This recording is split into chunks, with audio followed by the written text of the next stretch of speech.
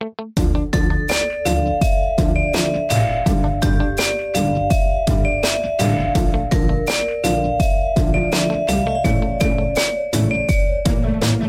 everybody. Welcome back to Crime Weekly. I'm Stephanie Harlow. And I'm Derek Levasseur. Today, we are diving into the 8th and final part of the West Memphis 3 series. And trust me, the next couple of episodes, the next couple of series will not be this long because you guys need a break.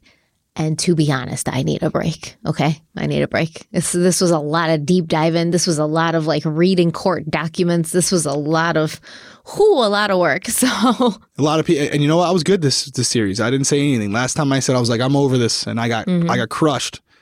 That's when I sat here like a good little boy. Yeah, good little boy. And I didn't say a word. I was like, 12 parts?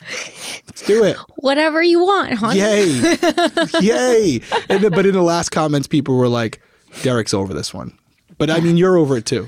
I mean, because I feel like it's so obvious at this point. You know, to me, it just feels like we're belaboring it when it's and they said they did this, but they had no proof. And this, but they had no proof. And it's just feels so repetitive.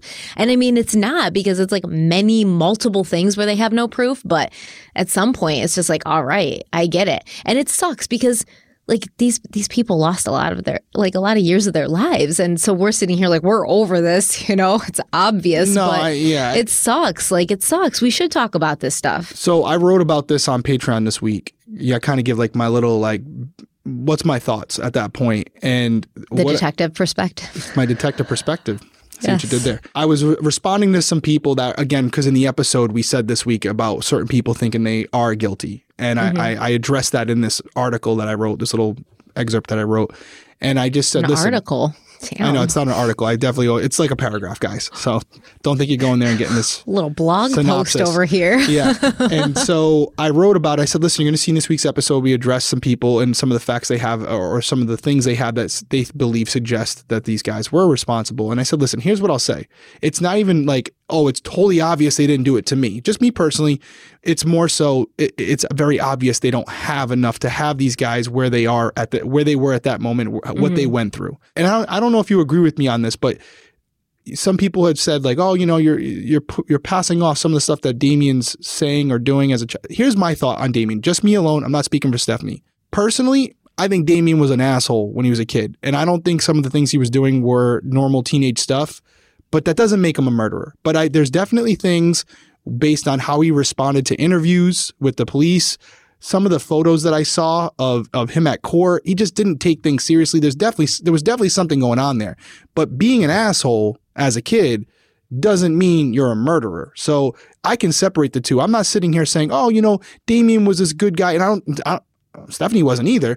But it's one of those things where I just put out there, listen, personally, I didn't love everything he was doing. I didn't love the fact we talked about it last week where he might have allegedly made some comments that he did do it. You know, he might have said allegedly, yeah. We don't know the context in which he said it or why he said it. We don't even know if he did. If he did. But but based on some of the, me personally, based on some of the photos I've seen, some of his documented interviews with police, I wouldn't be shocked if he did say it. And that to me is you kind of poking the bear. And I don't think that's how you should be doing it either. But that's my personal opinion. But we're not here to talk about. But you're also talking about when you say normal teenage thing, what does that even mean? Okay. To me, it means not acting like that. If okay, but who is normal? What 17, 18-year-old kid is normal? I know you've recently had an interaction with a kid around that age. Yeah. Was he normal? No, he was an asshole. He was every freaking 18-year-old kid I know is an asshole. See, that's where I disagree with you. Okay, well, they are. Okay, I'm sorry. Have the tendency and the potential to be an asshole at times. They're hormones raging. And personally in high school, I didn't hang out with the normal kids who came from good 2-parent homes and who had parents at home who were helping them with their homework and helping them fill out college applications. I hung out with the outsiders because I was an outsider because I didn't come from a happy home. And so I didn't want to hang out with those freaking kids who had happy homes. I wanted to hang out with the people that I could relate to. And I can tell you that most of us were assholes because we were young and stupid and we had hormones going on and we didn't feel like we were loved or paid attention to at home. And so we acted out. Like kids who don't have perfect home lives can sometimes act out and do stupid things. I would not expect Damien at 28 to be doing and saying the same things that Damien at 18 was doing and saying, and you could even look back and I could say, oh, well, in the 1950s, 18-year-olds wouldn't be acting like this. You're right. 18-year-olds would be going off to fight World War II and like starting families and working like 9-to-5 jobs after the war. It's about like culture and time and how you were raised and what you came from and what kind of anger you have inside of you. Is it the kind of anger where you're going to act like a dick and wear a black trench coat and say stupid things? Yes. Is it the kind of anger where you're going to murder 3 8-year-olds for no reason? No. No. Yeah. I think that's where, and it's okay to have a difference of opinion. I don't find to not rehash everything that we covered about Damien because we've covered, as we just said, extensively. My anecdotal experience as an 18-year-old boy and the people I hung out with, I'm not saying I was a choir boy by any means and not doing, like I had moments where I did things, but there's things that we've talked about Damien that I didn't experience a lot of from my friends and people that I heard of. And I also think that if I were brought in by police and I didn't do something like this, I would not have responded to some of the questions the way he did. And I definitely, if he did say it, would not be joking about this with my peers and my friends about the idea that I did do it out of respect for those boys if I didn't. But that's my personal experience. You guys may feel differently. That's just how I feel about it. I wouldn't act that way. So I don't think he was like this, for me personally, this nice guy who just called out. I don't want to use the phrase because I don't believe it, that he brought this on himself because nobody brings this on themselves. But I don't think he helped his cause is what I'm saying. And I stand behind that. I don't think he helped his cause the way he handled the situation. I mean, he's literally in court. Yeah, I'm really like morally against what you just said, but fine. You should be able to say whatever the hell you want and nobody should be able to put you in prison and give you a life sentence with zero evidence besides the fact that you acted like a dick. Like, so he didn't bring it on himself or not help his cause. There was no cause to help. Like, he didn't do it. I don't want to spend the whole time doing it, but I think it's almost like a traffic stop, right? Like, you may hate cops. I know I have friends that are anti-police, don't like law enforcement, but they will tell you, hey, if I get stopped by somebody, when they approach the car, I don't go, or they don't go, what the F do you want? Like, they don't instigate the situation because they already don't like them. So it's one of those things where hi, how can I help you? What'd you stop me for? They're not asking them how they're doing. They're not kissing the ring. Here's my license registration. Do your job. If you got to write me a ticket, if I don't agree with you, I'll fight it at court. But they're not going to entice the person, even though it shouldn't matter in a perfect vacuum. It shouldn't matter. You should be able to say whatever you want, and it shouldn't affect the officer's performance whatsoever. The reality is that they're human beings, and it does. So I'm not saying it's okay or I'm justifying it. What I am saying is there's a right way and a wrong way to do it, and you can choose whatever route you want. Do I think he was convicted because of the way he answered those questions? No. We already talked about it. The community had found them guilty before they ever went to trial. I'm just saying from Damien's perspective, I'm not condoning the way he went through it. It probably wouldn't have been the way I did it. But at the end of the day, it shouldn't have mattered how he acted because there's clearly not enough here to convict him or his friends of murder, period. And I feel like they were doomed from the start because you had people who already thought it was them before they found a single piece of anything. So it's a tragedy. They shouldn't have went to prison for this. Definitely think they got the raw end of the deal here. The jury had them guilty before the prosecutors ever opened their mouth. Their defense team had no shot, and it really didn't matter because they already had decided they were guilty. So to your point, doesn't really matter what he says. Doesn't mean he's guilty. That's what we're here for. But personally, would I have been hanging out with him if I was 18? Probably not. Do you think he cares? Probably not. I don't think he cares what Derek Levasseur thinks of him when he was 18 years old. That's the reality. He don't give a shit what I think. Yeah. I mean, I don't know.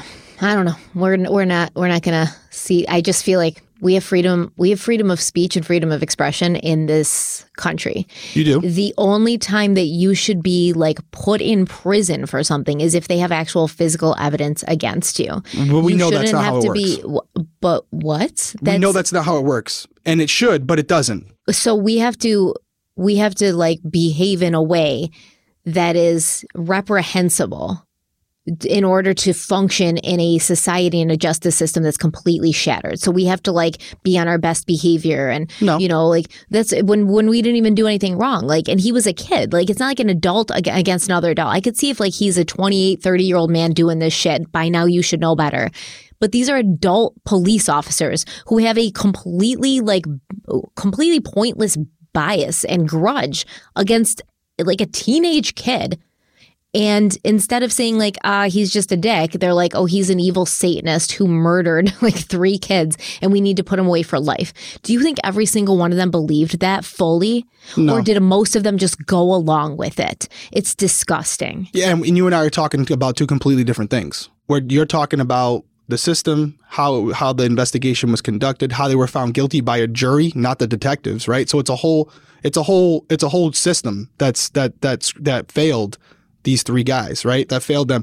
I'm more so talking from the sense of when you were talking about Damien, talking about his behavior as an 18-year-old, some of the things that he did that we know he did that you reported on as far as some of the things that were documented.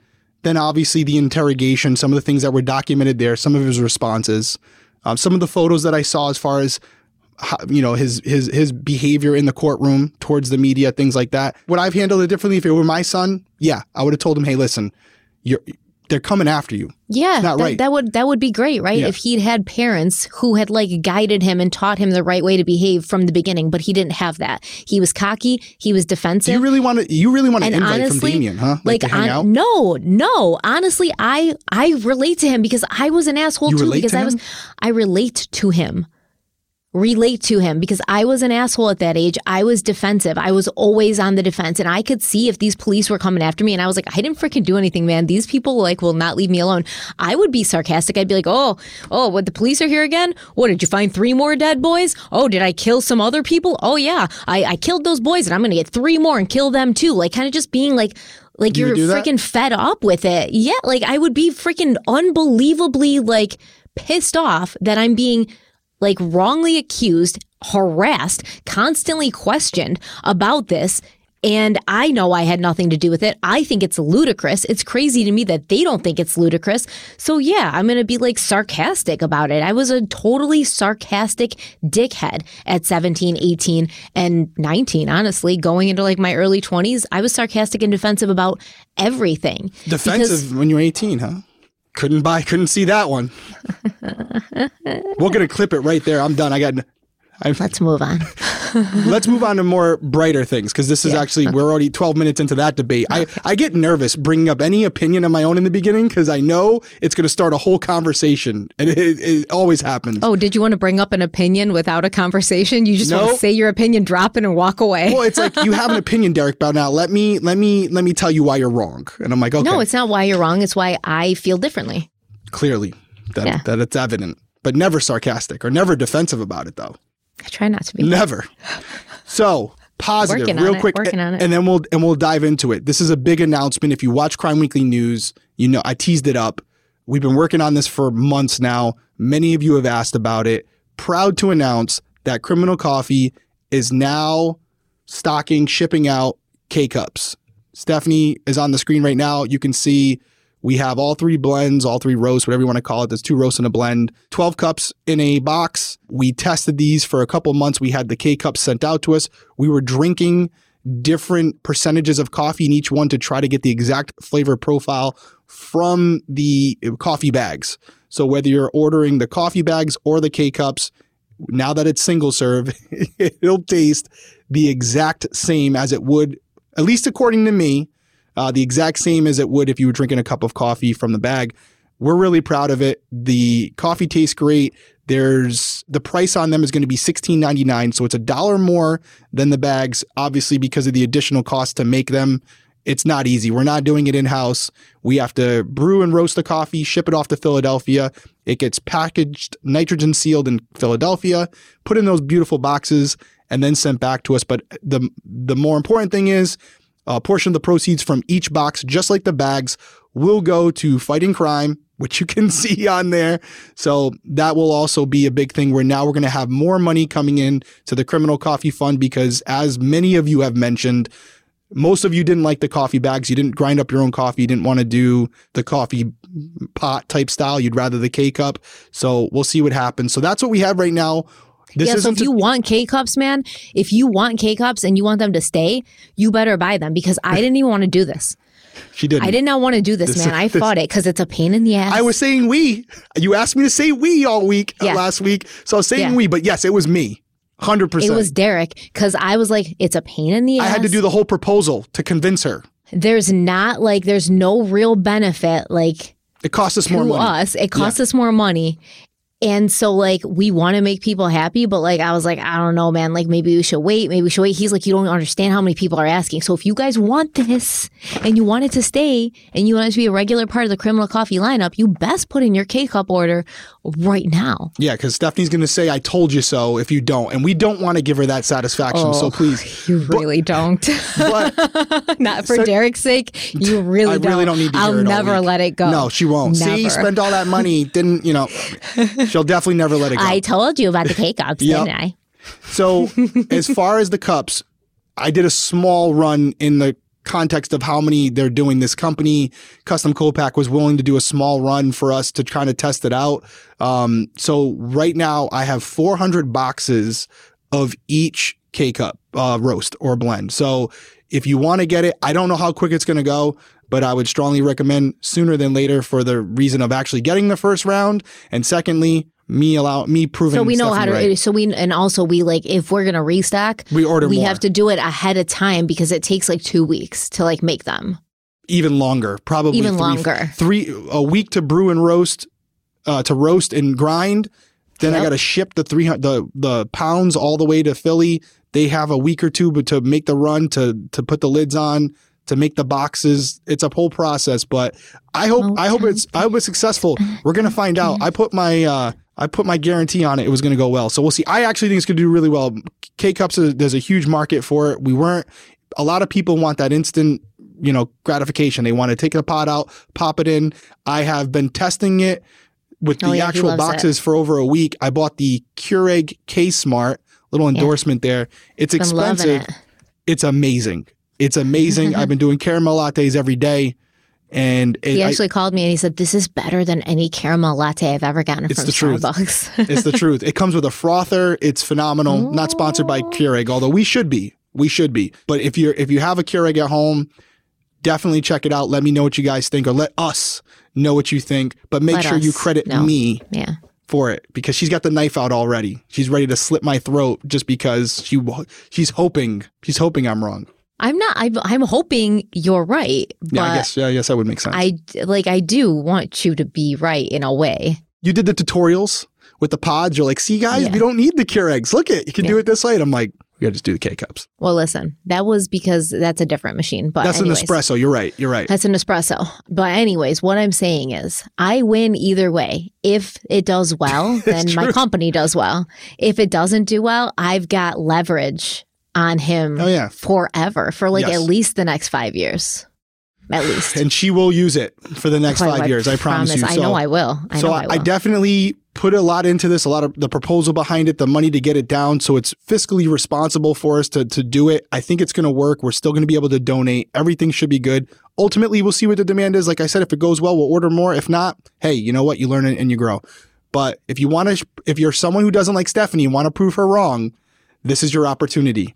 For all those trolls in the comments. Plenty of you out there. Plenty of you. You can leave Derek alone. If you want to support the bully fund for Derek. He's just a sweet, innocent boy. You're so mean. Buy a box of coffee. All right, that's all I had. CriminalCoffeeCo.com. Check it out. Would strongly appreciate it. And thank you to New Harvest Roaster and also Custom K-Cup for helping make this happen, because it's a smaller run right now. Hopefully it's a bigger run in the future. Who wrote these coffee descriptions? They're so good. They're so good. They're so good. Chat GBT did it. We were talking about this in Crime Weekly News. How dare you? Yo, this is like poetry, man. Poetry.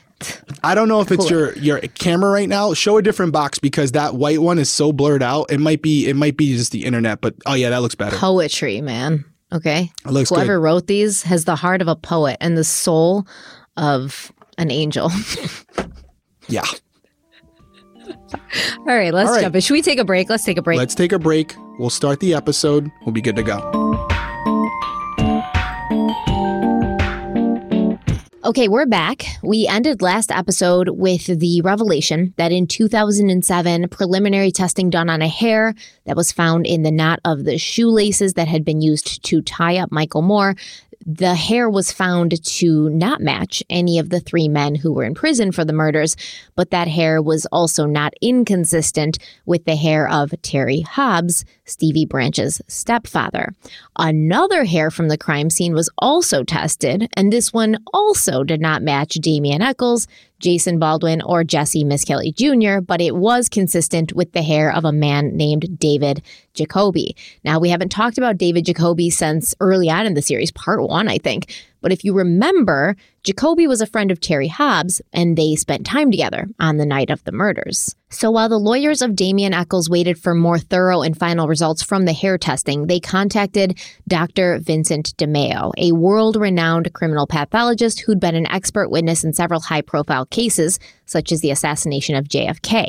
He actually sadly passed away last year, which makes me really sad because he wrote a lot of books during his illustrious career. One of them was a great book. It's an autobiography.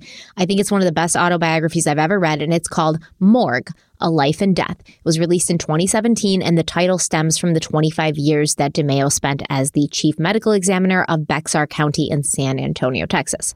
Anyways, Damian's lawyers reached out to Dr. Vincent DeMeo and asked him if he would examine the wounds from the 3 8-year-old victims to find out if he could see anything or catch anything that everyone else had missed. And Dr. DeMeo said, he knew Dr. Peretti well. Dr. Peretti was the medical examiner who initially did the autopsies. And DeMeo said that he knew Peretti was a good pathologist and he doubted he would find anything that Dr. Peretti had missed, but he agreed to have a look anyway. On May 17th, 2016, Dr. DeMeo published an article called Reopening the West Memphis 3. And in this article, he stated, quote, "The horrific genital mutilation on Chris Byers was not in fact done by a human. It was caused by animals gnawing on the soft tissue after he died. Bruises and gashes in the boys' mouths, first interpreted as evidence of forced oral sex, were also caused by animals. Those strange punctures on the skin that looked like knife-inflicted torture, animals nibbling and chewing. The huge bloodied patch on the left side of Stevie Branch's face, also animal damage. Similarly, the knife wounds and scrapes Dr. Peretti saw on the bodies was not inflicted by a blade, but were the tooth and claw marks of feeding animals. What animals? Snapping turtles, possums, feral cats, foxes, raccoons, squirrels, stray dogs, and the occasional coyote inhabited the Robin Hood woods. Any or all of these predators could have been attracted by the scent of fresh blood, found the bodies very quickly, and nibbled on the softest parts, which were the most easily chewed off. To me, they looked like turtle bites," end quote. And many, many other experts have agreed with Dr. DeMeo after looking at the crime scene and autopsy photos, such as Dr. Rebecca who said the wounds, which had been described as torture marks by the police and prosecution, had actually been made post-mortem, and they could be the results of bite marks from animals like turtle and fish. Dr. Who also noted that clawed animals such as turtles will dig their appendages into a food source to gain traction while they're eating, which would cause a variety of different puncture marks and scratches. She also said that if the extensive genitalia wounds had been inflicted with a knife, these wounds would have been more consistent and cleaner. And she concluded that there was a good chance, in fact, a high probability, that what she was looking at was purely animal activity post-mortem. Several other injuries inflicted on the boys, including Stevie's facial wounds, were also consistent with turtle beaks and claws. Overall, many of these experts believe that only the boys' head injuries had been inflicted before they died, and their most likely cause of death had been drowning, with the exception of Christopher Byers, who had bled out from his head wound. The West Memphis 3 defense team also brought in several more experts, such as forensic pathologist Werner Spitz and forensic scientist Dr. John Norby, who also concluded the genital wounds were from post-mortem animal predation. Additionally, one of Jason Baldwin's attorneys, Paul Ford, would claim he had a number of conversations with Dr. Frank Peretti, the original medical examiner who did the autopsies, to address matters such as time of death and mechanism of injury.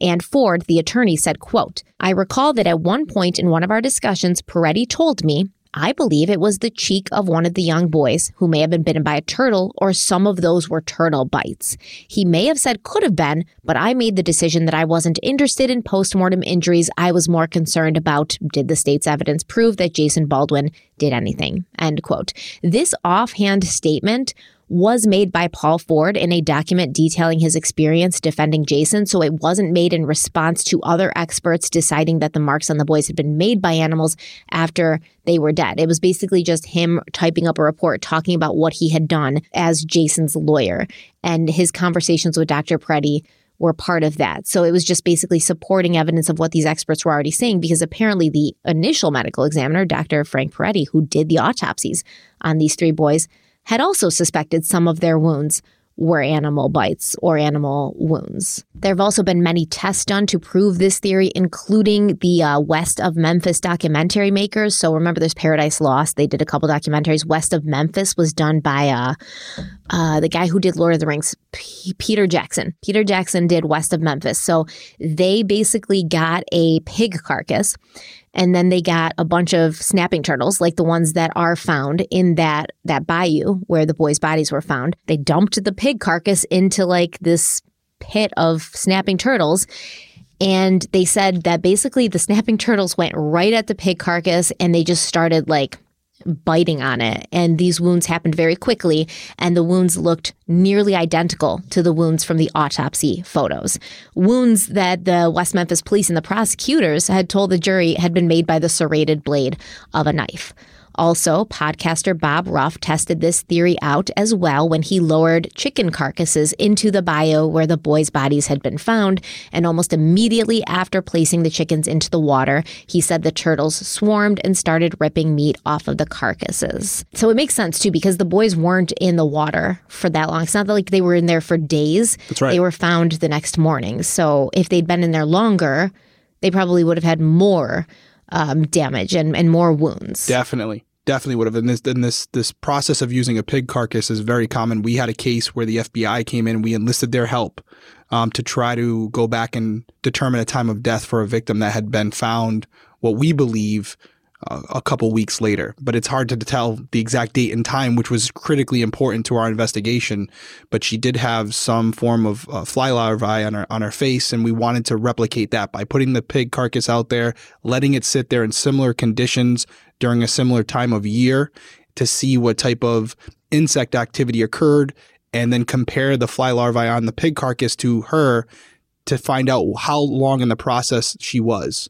And so this is a very common practice that's used a lot, and it's very accurate. Like I said, it's implemented by the FBI, and they're very good at that stuff. So it all seems very sound to me. As not a pathologist myself, it all makes sense. I don't have any rebuttal. So I mean, what does this say? It says that the whole theory of Christopher Byers, Stevie Branch, and Michael Moore being murdered in some Satanist full moon sacrifice, that's looking less and less likely. Yep. And it really seems that whoever killed these 3 boys didn't cut them up or sexually assault them beforehand or torture them like we had once thought. It looks like they just wanted them dead, right? Yep.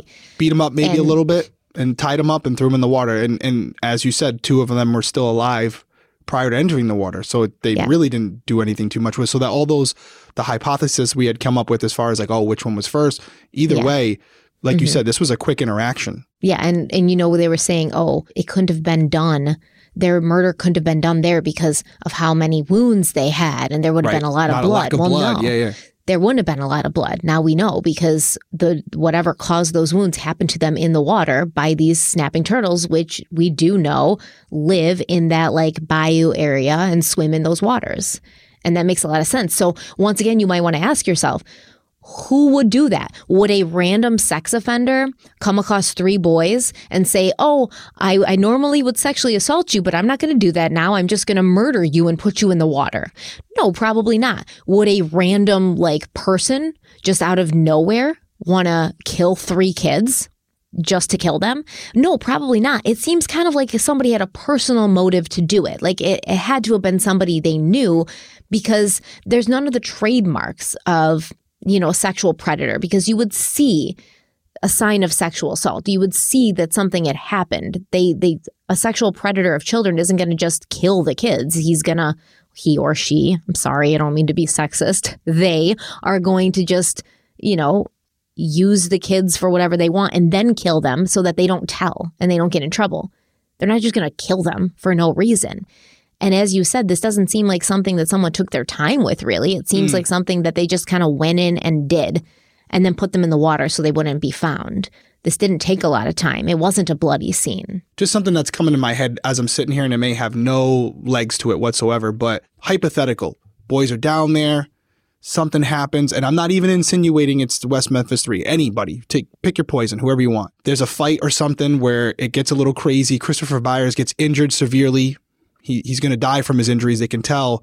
And because of that, the other 2 boys can't go free now. So all 3 of them are tied up and thrown in there, because this was an assault where we see it in videos where it's supposed to be a fist fight or whatever. But for some reason, due to the fight, someone hits their head the wrong way and it ends up a manslaughter at minimum, right? Mm-hmm. Could they have been victims of being witnesses? I wonder if that's a theory that's been explored, where this could have, maybe not the West Memphis 3, but another boy or another kids from that neighborhood where something went wrong, it escalated, and Stevie Branch and Michael Moore being present was their biggest thing that they did wrong. Yeah, I don't think that this was done by other kids, but I do have that similar theory. If you remember, John Mark Byers was looking for Chris that day. And remember, he found him riding his skateboard. And he was like, what are you doing? He was upset. You're supposed to be cleaning the garage. Yep. He hit him with the belt, sent him back to the garage. Chris Byers takes off again. So now this is the second time Chris Byers takes off. And if you've been in the presence of an abusive male figure, an abusive father figure, disobeyed him twice. So now the form of the disobedience is good. It's going to escalate as far as the reaction to it. He finds him in the woods with his friends. Finally, he's looking around for him. We know he was. John Mark Byers said he was looking around for him forever. He finds him in the woods with his friends because he knows they go and play there. And he starts beating him around like he usually does. And he goes too far. And now Chris Byers is no longer alive. Possible. And Stevie and Michael saw the whole thing. Well, you can't leave them alive now. Of course, it's over for you at that point. You're an adult. They're kids. They're terrified. They don't even know what to think. So you tie them up. So you can think about what to do. You check on Chris to see if he's okay. And you realize he's not. They're tied up. And then you're like, well, what am I going to do? And this doesn't just have to be John Mark Byers, right? It could be any one of the fathers. But that does seem to be, in my opinion, the way things went. If you ask me, this was not done by kids. The way those knots were tied, this is not like a neighborhood kid fight, because even kids would be like, oh shit, what happened? We didn't mean to do that. And they'd run and find somebody before they were like, well, I guess we got to kill the other ones. That's not usually how a kid's mind works. It's really interesting. It could be, it opens the floor for a lot of different people. I even think like the trucker theory, where the trucker's down there and Chris gives some lip or whatever, and there's a little bit of a struggle, and Chris gets hurt during the struggle because he's fighting with a grown man. And now this grown man, same thing, same pattern you just laid out, same theory. Exactly. These 2 kids are present. What'd you do to Chris? Oh, well, now you all got to go, because I can't leave one of you, because now you've seen my face. But not even my face. Like, it feels like they would have had to have known him. He could have just been like, oh, you don't know me from freaking Adam. I can get in my truck and leave and no one's going to find me. What are you going to tell them? I have brown hair and brown eyes. You're 8. They had to have known the attacker for that person to be scared enough to kill another 2 kids. Well, yeah. It's interesting because we've talked a lot, or I don't even know if I've mentioned in the episode, we've been doing this for so long, but it's like I keep writing down motive, like what would be the motive? Was it sexually motivated? Was it a satanic cult? Like all these different things. But the motive could be pretty simple. If the multiple pathologists are correct, you could have a situation where the intent wasn't to kill anyone, but something escalated and the motive was simply self-preservation, right? They get into a fight with Chris. They accidentally kill him right? Because it doesn't seem like he was beaten to death, right? It seems like he definitely got the worst of the three, obviously. I'm not trying to diminish what happened here. Yes. But his head wasn't caved in, right? It wasn't like this. So my point being, could he have been injured during an assault, a vicious assault, mind you, and the motive was just self-preservation to make sure that no one else there told on this person or these people. So that's interesting that it could be as simple as that. The injuries that we talked about so extensively to Chris could be the motive behind it, where, hey, got to make sure nobody else talks about this ever again.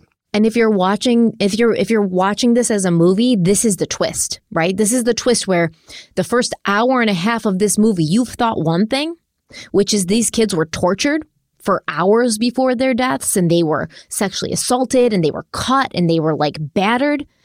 And you've thought this the whole movie, and then you come to find, wow, maybe those wounds were not from them being tortured. Maybe those wounds weren't from them being cut by a knife. Maybe they were post-mortem animal predation. And so the only wounds that these boys have on them are their head injuries, and then they are put in the water to drown, right? So somebody didn't even want to finish them off, right? They couldn't do it. They didn't have the stomach for it. They couldn't, take that final step. They had to let the water. There was no gratification there. The gratification was not the assault and the beating of the children, which is very This was important. a means to an end. Yeah, this was a means to an end. And they couldn't even take that final step themselves. They did not have the stomach for it, which tells me Chris's death was an accident and the other two were collateral damage because they were there. They were in the wrong place at the wrong time. So you agree that Chris's death was not intentional? I agree. Yeah.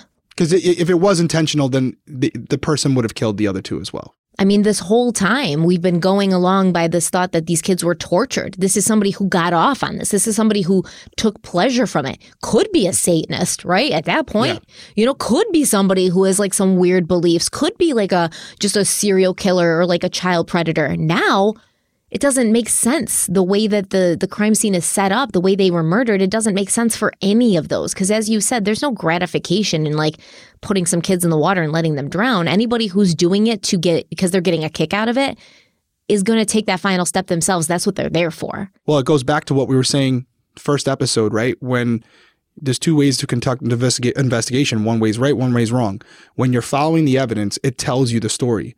But if you're going into it, and this, like, we'll just use this as the example here, the template, you're going into it already knowing your suspects in your head, right? Your suspects are Satan worshipers. They're cults. They're cult members. They do these rituals.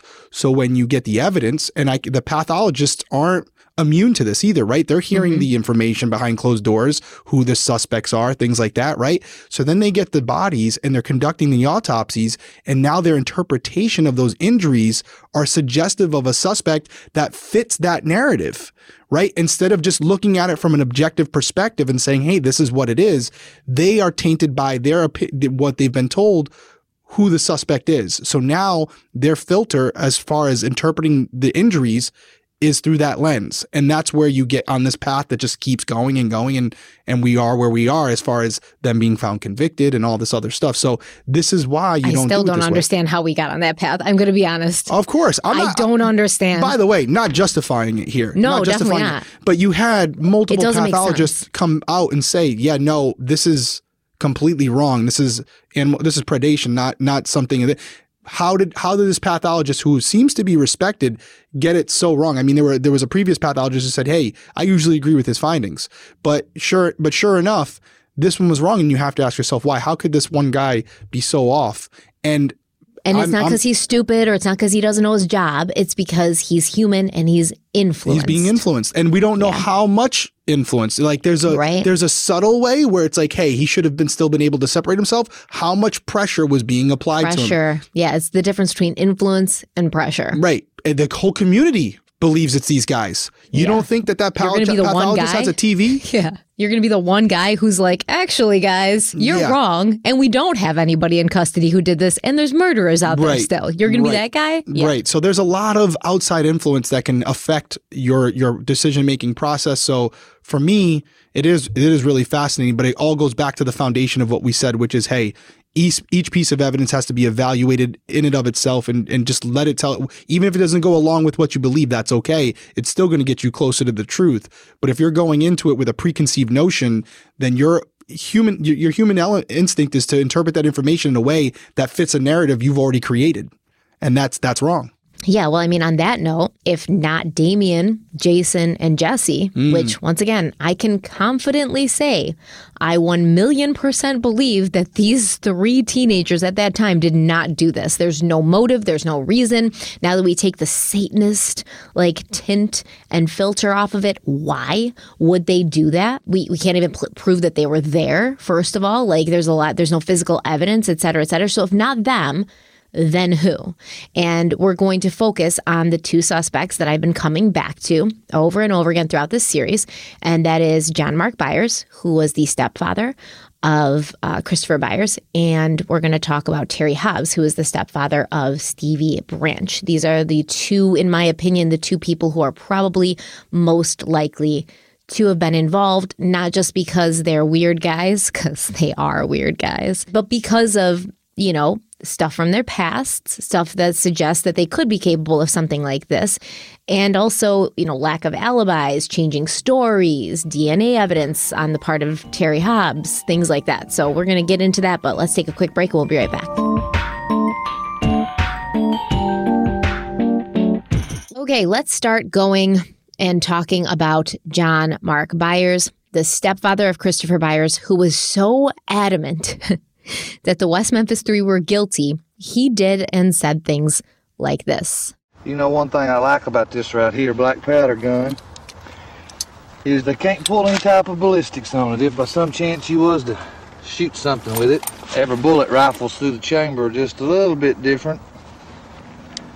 So they just can't pull no ballistics off this one.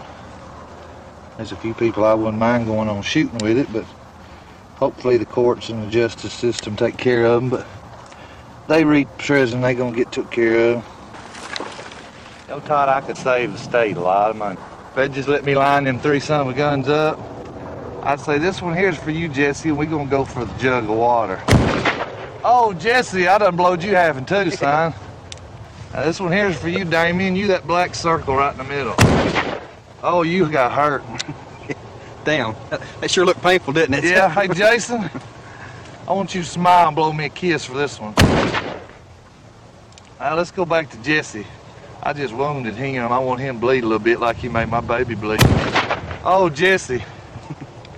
That breaks my heart thinking about that scum. Because this right here is all that needs to be done to him and just shot slowly with a real nice firearm.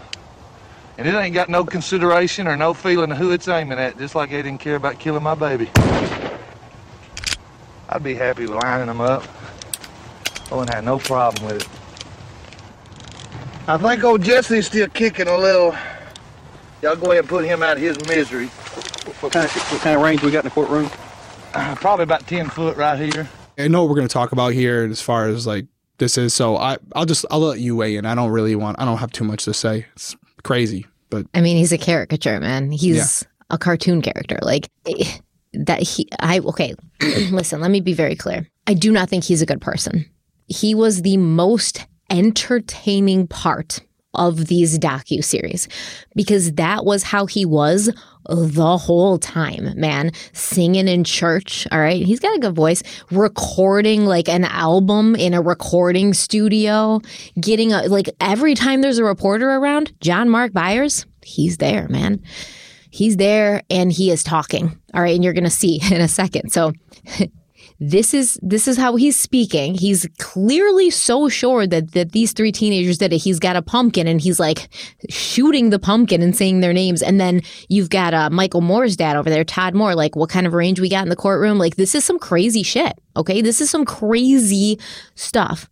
All right, forget Alec Baldwin in that Rust movie. John Mark Byers was perfect for it. Perfect. This is the kind of thing you expect to see in a Western. Are people really like this in real life? I don't necessarily think so. I think he was playing a character the whole time. He knew the cameras were on. He knew people were watching. He's so extra. I don't think that he's probably like that all the time. But he does do some things that we're going to talk about, which kind of suggest maybe he had a tendency to slip into that character a bit too many times. And this is quite a different tune from the one that John Mark Byers would be singing years later when, Jason and Damian and Jesse gave their Alfred pleas.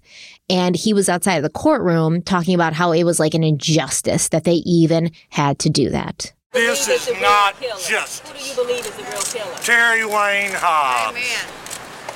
And David I don't know Jones. how much clearer I have to make it. Right. What do you think about what's happening today? It's a travesty. It's wrong. Now, I know the defense has their reasons. I know the state has their reasons. I was called by the district attorney Ellington yesterday and told me what was going to happen today. I expressed my displeasure of it. He basically didn't care, which I knew he wouldn't. It was wasted breath. But this is not right. And the people of Arkansas need to stand up and raise hell, because 3 innocent men are going to have to claim today that they're guilty for a crime they didn't know. And that's bullshit. And it's total incompetence on the West Memphis Police Department. It was a botched job on the state. There was evidence planted. There were liars on the stand for the state. There were state witnesses that were told to leave so they couldn't testify. This is corruption to the highest degree. What makes you so sure it's Hobbs? Excuse me. What makes you so sure that it's Terry Hobbs? Pardon me? What makes you so sure that it's Terry Hobbs? Who's the real? Well, his DNA was found there in the lace of Michael Moore. It didn't get there by osmosis. David Jacoby's hair was there. What did it do? Fly there on Harry Potter's wand? It either fell off of Terry Hobbs or he was there. There's no other two ways about it. None of the West Memphis 3's DNA was there. None of my DNA was there. My wife Melissa had long hair. Dana Moore had long hair. None of their hair was there. None of their DNA hair was there. Did that answer your question, sir? Thank you. So what do you think about that? After watching the first clip, and I know your opinion on John Mark Byers, and we're going there, but it could be a situation where his mentality at that first point, the pumpkins being shot video, that was the mentality of the entire community, right? Mm-hmm. Like he was a representative of that entire, like basically in that video it was a microcosm for the entire society of West Memphis at that point, because these boys hadn't even gone through trial yet, as pointed out in the video where they said, hey, how much range do we have in the trial? And it was already a foregone conclusion that these 3 boys did it. And I don't think this mentality seen in that video was isolated to just them 2. I think the whole community, Including the police department. including the police, were on board with this. These were the guys. These were the guys. And then looking at it as if John Mark Byers is not the guy who did it, you could look at this, and I'm not trying to paint him as a victim because, there's a potential he didn't do it, right? Where he has now seen the evidence. He has now seen the corruption. He has now seen the planting of evidence, all these different things. And now he's serving as an advocate for the West Memphis 3. I don't know, but he's also making a fatal mistake again, though, which is pointing out someone else, Terry Hobbs, as the new guy with very little evidence, right? You have DNA, and I know DNA is important, and we'll probably talk about that, but it doesn't automatically mean, as we've seen in other cases, that you committed a murder, right? There are other ways to explain how that got there, right? So he's, again, at minimum, making the same mistake by going out publicly and implicating someone who he really doesn't know if they did it or not. So I know you're talking about him in a different light as he's the guy, and that's why he's putting on this front, as you're laying it out, where he's over the top, because in his mentality, if he did do it, he's like, hey, as long as it isn't me, I'm happy. I'll point out Bozo the Clown if you want. I don't care who you want me to point at. As long as it's not me, I'm going to go to my grave saying it was them, because if I'm pointing at them and you're pointing at them and the media is thinking it's them, then you're not going to be looking in my direction. And that's a win as far as I'm concerned. So I get where you're going with it, how you could look at these videos and perceive them. Well, I mean, for me, it's not just looking at the videos and perceiving them. It's knowing who he is, what he's done. He's doing too much, first of all, right? It's like too freaking much. It's like a kid when they're lying and they are just so dramatic about it. And they're they're so earnest and their eyes are so wide. And you're like, well, you're doing too much, man. Chill out. You're not a good liar. And it is this tendency to sort of flip from being so dead set on it being the West Memphis 3. And then as soon as the wind blows the other way, he's like, I'll go that way. I'll go and I will be as righteously indignant about that as I was about this, you know? And he says something, my hair wasn't there. My hair wasn't there, you know? He says things like this a lot. Like he's saying, oh, this person's guilty. And nobody's saying you're guilty, dude. Like nobody's really even saying that. But you have to consistently point out why you're not guilty and how you couldn't have been there and how it wasn't you. And there's no evidence that you were there. You kind of like throw that in. If anybody, it's not that he woke up to the corruption of the West Memphis Police Department, because remember, he was working as a drug informant for them, a criminal informant. So he knew how corrupt they were. He was working with them. They had swept things under the rug for him that we're going to talk about multiple times. So it's not as if this is this like he's this little naive, wide-eyed, you know, like teddy bear walking through the world, all innocent, not understanding what's happening. He knew how corrupt they were. He knew what they did. He knew what they were up to because he helped them and he was part of it. So it's a whole act, you know, like I can't believe they hid evidence. They didn't let people they didn't let people testify. What? It's just unacceptable, you know, and it's like he's acting like he didn't know this whole time. So we are going to talk about Terry Hobbs because John Mark Byers did say some things that were true, you know, David Jacoby's hair being there, Terry Hobbs' hair being there. And like you've said, and we've talked about before, it could have been transfer. You know, it could have been transfer because Michael Moore had played at, you know, Chris Byers' house, but we don't know whose shoelaces those were either, right? They didn't necessarily get tied up with their own shoelaces because we know that the boys were tied up with different colored shoelaces. And the one question that Vincent DeMeo, who was the medical examiner we spoke about earlier, the one question he had and how he said it was, yes, it could have been transfer, but I find it hard to understand how a shoelace can become untied and completely straight, and somebody can tie it up into a knot and catch a hair in that knot when it was completely straight before, if it was transfer. You know, because you'd think untying the shoelace from the shoe that it was in, taking it out of the shoe, the little hole, that would have gotten the hair off. And so when you're tying it back up and something's getting caught in the knot, it feels like it would have to kind of be falling at that moment. Right? Kind of agree.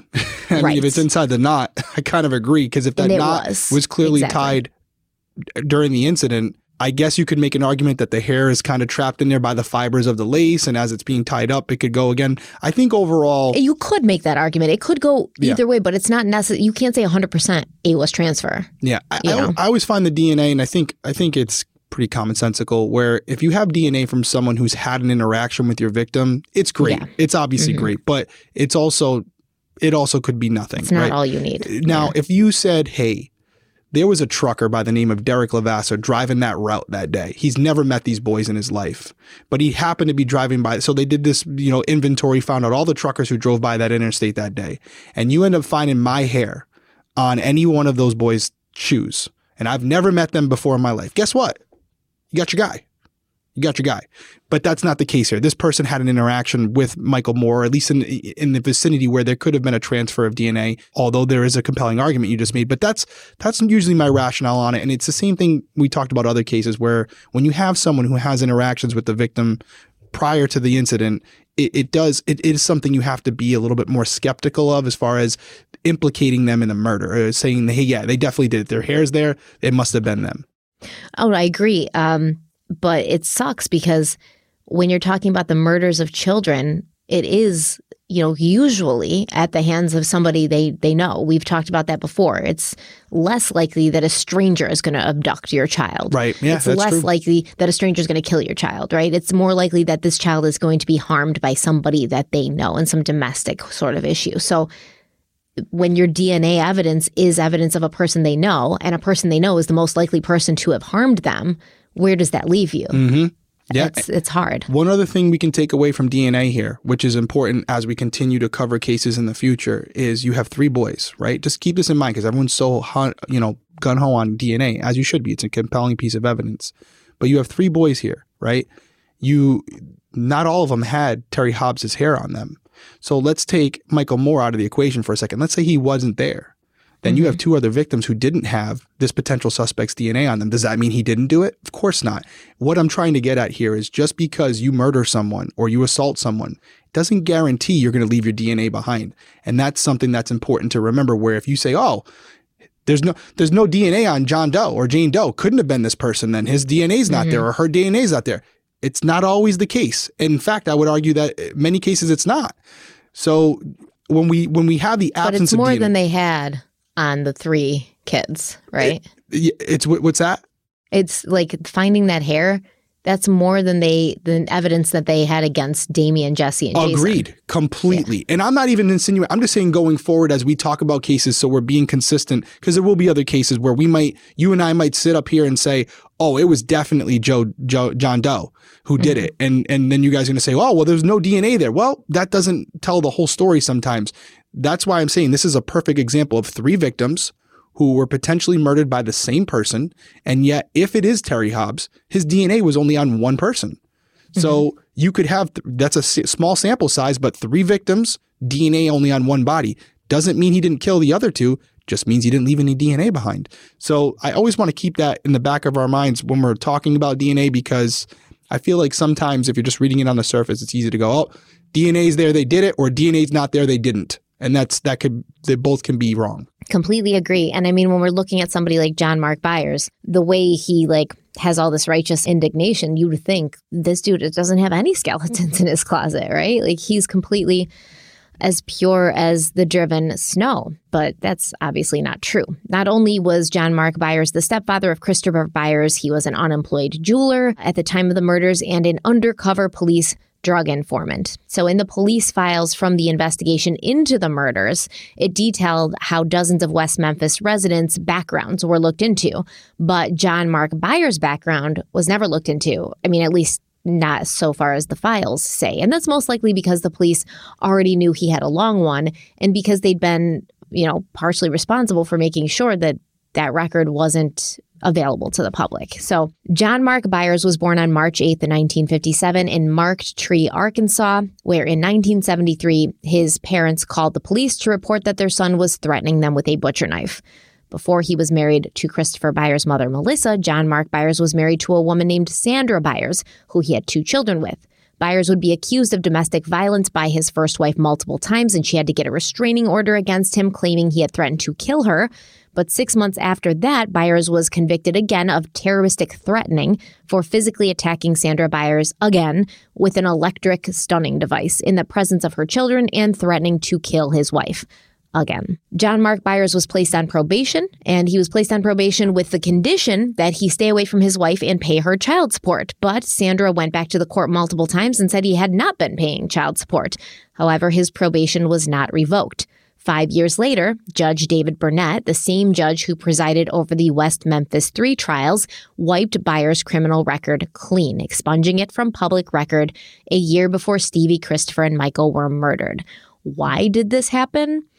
We don't really know, probably because Byers was a drug informant. And Judge Burnett did this even though John Mark Byers had not held up the terms of his probation, he had not held a job, and he had not been paying child support to his previous wife. In 1987, the same year he attacked his first wife with an electric stunning device, John Mark Byers married Melissa DeFur, a woman originally from Memphis who had struggled with heroin addiction for years. Actually, Melissa's first husband, who was Christopher Byers' biological father, he said that she'd been on heroin since she was 12 years old. At that time, John Mark Byers no longer had custody of his own 2 children, so he adopted Melissa's 2 sons, Ryan and Chris, when they got married in 1987. In 1989, Byers and his new wife Melissa opened a jewelry store in West Memphis. And within a year, the business had declared bankruptcy, which left many of their neighbors and friends wondering how the Byers had afforded to purchase a 3-bedroom home with an in-ground swimming pool. In October of 1990, the owners of a jewelry store in Jonesboro that Byers had previously worked at pressed charges against him for stealing $65,000 worth of jewelry.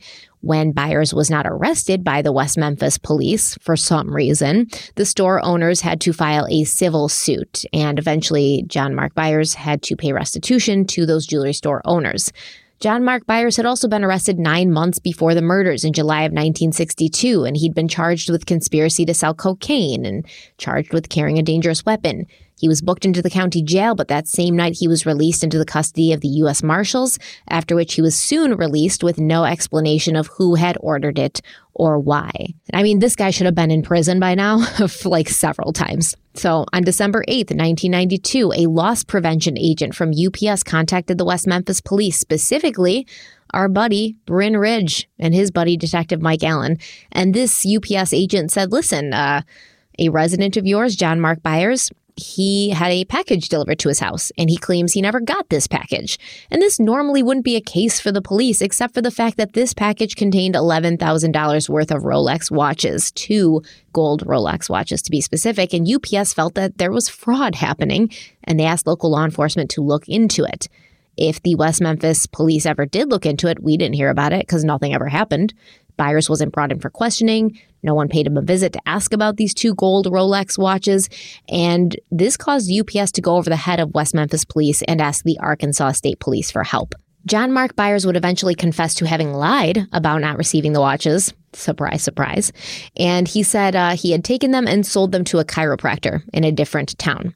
Brent Davis, the ADA, who would help John Fogelman later convict the West Memphis Three, he asked the judge that Byers not be prosecuted, and Byers was asked to pay back just a bit over $7,000 in restitution. So we got a lot of stuff already. You know, we've got a lot of stuff already, even before the murders, and it kind of continues to get bad. Yeah, it's interesting. I mean, can't always judge a book by its cover, right? Like, you see certain things, you see these videos, that's the first videos I've seen of John Mark Byers, and then you start to hear about this person, and as you're talking about him, I'm saying, oh, wait, this is the same guy. But you wouldn't know that by looking at him. But that's why it's important to dot your I's and cross your T's, which it sounds like Memphis police maybe didn't do that. They kind of dropped the ball there. Yeah, because he was working for them. So. Yeah. Although one of those videos, man, the one where he was like, this is a gun and you can't trace it. Like, that kind of gave you an indication maybe he was into some. Yeah, maybe he's done some things. Stuff. He's done some things. He's over here like putting nail polish on the bullets, and he's like, these bullets here be untraceable. You can kill people. They won't come back to you. Like, and you're like, I can't believe he would do something illegal. It's just crazy. Yeah. Yeah. You remember that? Mm-hmm. All right, we're going to take a quick break. We'll be right back.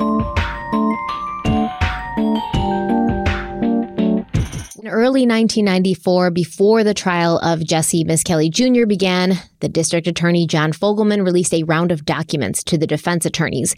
And Ron Lax, he was a PI that Damien's defense team had hired, he was reviewing those documents when he found out that just the previous week, the police and staff from the Arkansas Crime Lab had searched the homes of Michael Moore's family, as well as Christopher Byers' family. And Lax was curious to find out why, right before Jesse's trial, the police had felt it necessary to search the homes of 2 of the victims. Like, were they looking for something specific? What was the point of this?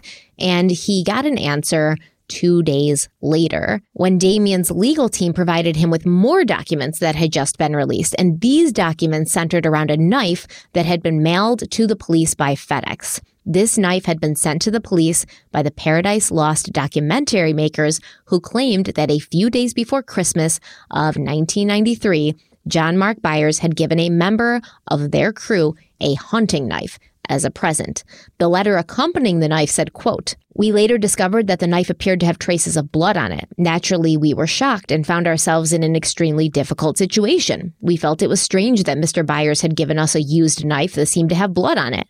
However, it could have been an innocent gesture of friendship, so we did not want to carelessly hand it over to police, creating controversy for Mr. Byers, particularly in the local press. On the other hand, since the investigation has yet to recover a definitive murder weapon, and since it was Byers' stepson who had been castrated with a knife, we had no way of knowing if the knife was involved in the murders," end quote. And it was true, because unlike the knife that was found in the lake, behind Jason Baldwin's trailer that John Fogelman would wave around during the trial that he would suggest to the jury was the murder weapon, that knife didn't have any blood on it. This knife actually did have blood on it. And after being tested at the crime lab, the blood was found to be consistent with that of Christopher Byers. When this information came out, Jesse Misskelley Jr.'s lawyer, Dan Stidham, demanded that John Mark Byers be questioned by police immediately. And at first, Judge Burnett denied this request, but eventually he allowed a hasty interview to take place on January 26th. This was after Jesse's trial had already been underway for about 2 weeks. The interview was really short. It was only 45 minutes long. And during the interview, Byers claimed that although, yes, this was his hunting knife, he'd never used it for hunting. He'd never used it for anything, and no one had ever been caught with it. Now, of course, they didn't tell him there was blood on it. They just asked, is this your knife? So the West Memphis police apparently can question people properly when they want to protect them, because that is exactly the way you should question somebody. Like, is this your knife? And you don't tell them right away, like, oh, by the way, there's blood on it that matches your stepson. Is it your knife? You know, they know how to That's right. question people properly. We found that out. But John Mark Byers said, quote, I never used it. I would have used it. Hopefully, I was going to use it for deer hunting. That's all I do is deer hunt. But I never had the opportunity to use it on a deer. End quote. He said that as far as he knew, the knife had never left the top drawer of the wardrobe in his bedroom. Now, Gary Gitchell then told Byers that the knife he'd given the film crew did have blood on it, which was a problem. And Byers responded, quote, I can tell you where I might assume it might have come from. I got a deer this year and I was cutting it up to make some beef jerky, and I had a filleting knife, a Ginsu filleting knife, and I thought of that knife and I tried to cut some of the deer as thin as possible. And when I found out that it wouldn't cut as thin as the skinning knife was, I put it up. But that would be the only time that it's been around anything bloody. I was cutting some deer meat at home. End quote. And Gitchell was like, okay, but that's not our only problem, right? Because the blood on this knife is human blood, not deer blood. And it matches the blood of your stepson, Christopher. John Mark Byers was confused. He said he had no answer for that. He had no idea how that blood might have gotten there. Now, this knife and the blood on it, it's obviously not a slam dunk. I mean, especially now that we know that the experts don't really believe that these kids were cut with any knives. That's right, yeah. Once again, it's stronger than any evidence they had against these three teenagers, but there are still other explanations for it. For instance, John Mark Byers himself was also the same blood type, right, as Christopher. I was gonna say that, yeah. Yeah, so this blood could have been his, even though he kept insisting, like, he had never cut himself with it. He didn't remember cutting himself with it. Like, he didn't know why his blood would be on it. Can I stop you for 1 sec? Because I was a little confused at first until you just said it. Just to confirm for anybody who might be dumb like me, that blood on the knife was not DNA belonging to Christopher. It was the same blood type. Mm-hmm. So it could match a lot of people with that same blood type. Is that that's what you're saying? Yes. Okay. All right. I missed that. I was like, wait, did they do a DNA analysis on this? Where maybe I just missed you said blood type. But yes, this blood type could belong to Christopher Byers. It could also belong to hundreds of thousands of other people who have the same blood type, including John Mark Byers. Yes.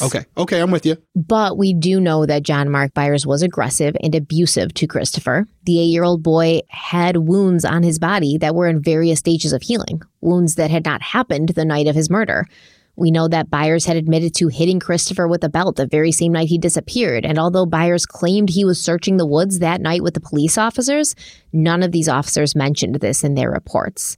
What it looks like is he had given that knife away the day before his house was searched. And that was kind of why people thought it was suspicious. Like, I have this knife and I'm giving it randomly to this like person on this film crew as a gift when I know the police are coming tomorrow to search my house. That was kind of like what struck people as odd. I can see that, right? The only thing I'll say, and maybe he's not this bright, but I probably wouldn't give it to a film crew, regardless of the crew member that is looking into this. You know, they're creating a documentary about this. I probably wouldn't if I'm going to dispose of a potential murder weapon, I'm not going to give it to a film crew who could potentially look into it. I'm throwing it in a river somewhere, you know? But I do see how it's problematic that the day before. If he was smart, he wouldn't have thrown it to a river. He would have given it to the film crew because they left. You know, they went back to LA or wherever they were from. And they eventually had to mail it to the police. Yeah. And then even then they were like, we didn't really know if we should do this. Like, we don't know how he felt about it, you know? So he might have gotten away with it.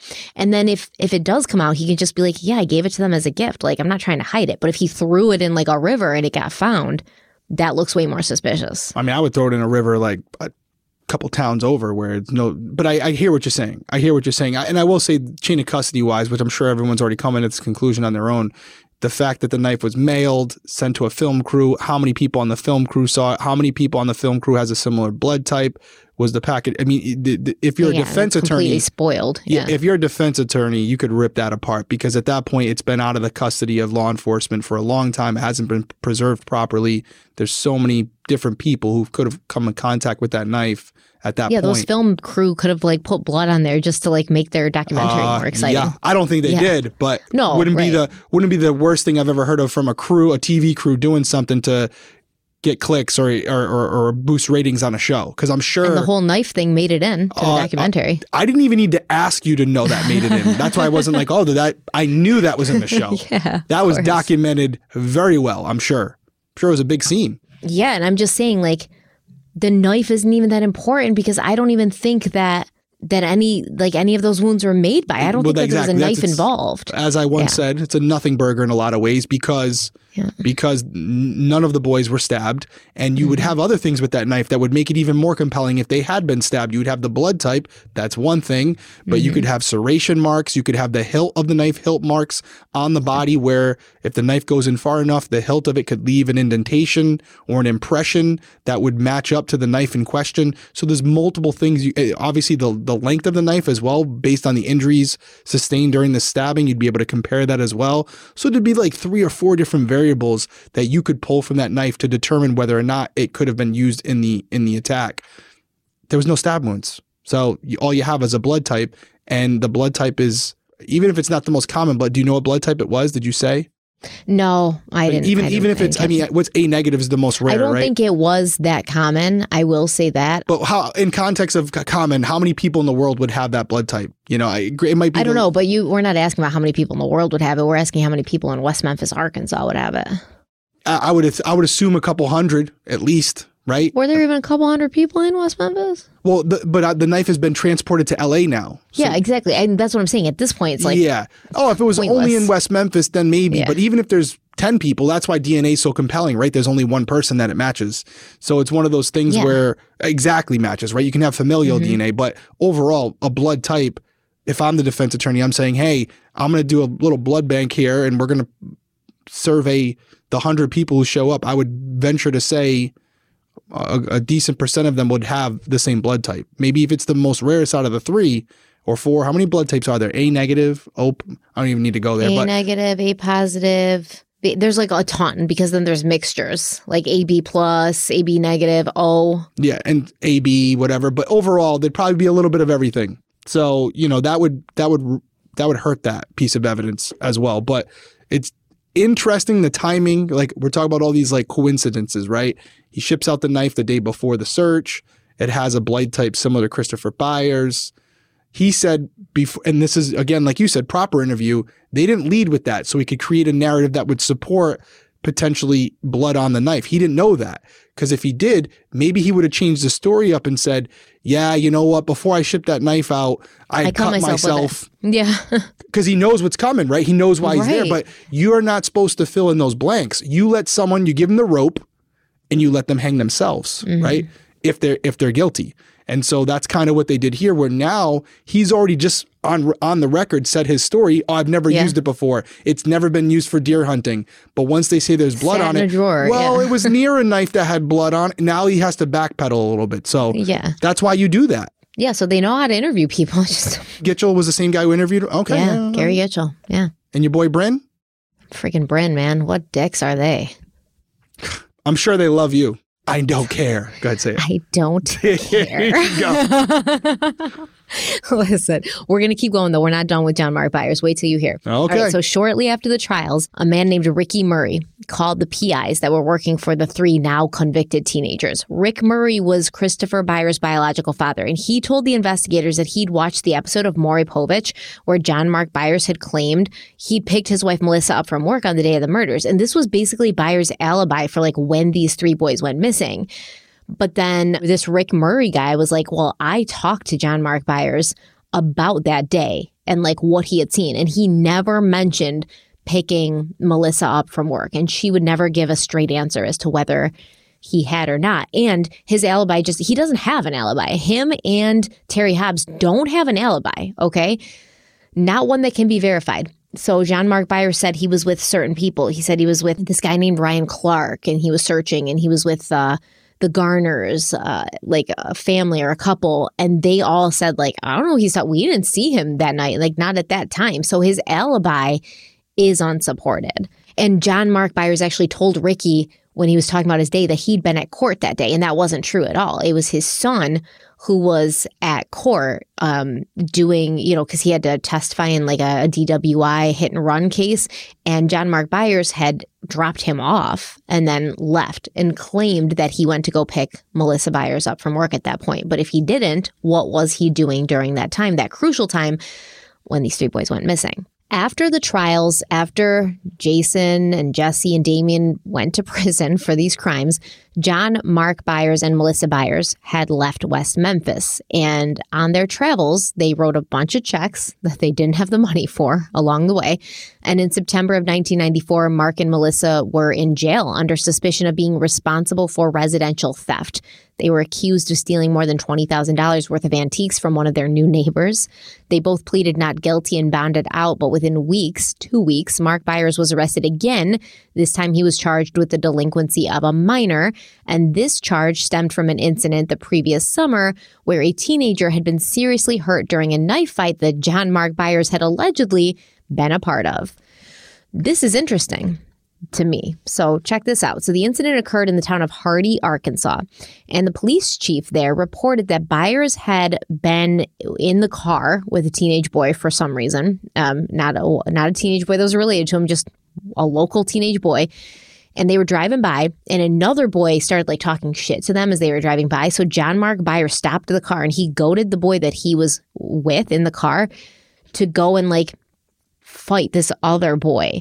According to the other teens who witnessed this fight, Byers stopped his car, got out, and told his young passenger to take it over in the shade and settle it like a man. Byers told the police and admitted to the police that while this fight happened, he stood by his car with a .22 bolt-action rifle pointed at the ground in order to ensure that the fight was fair.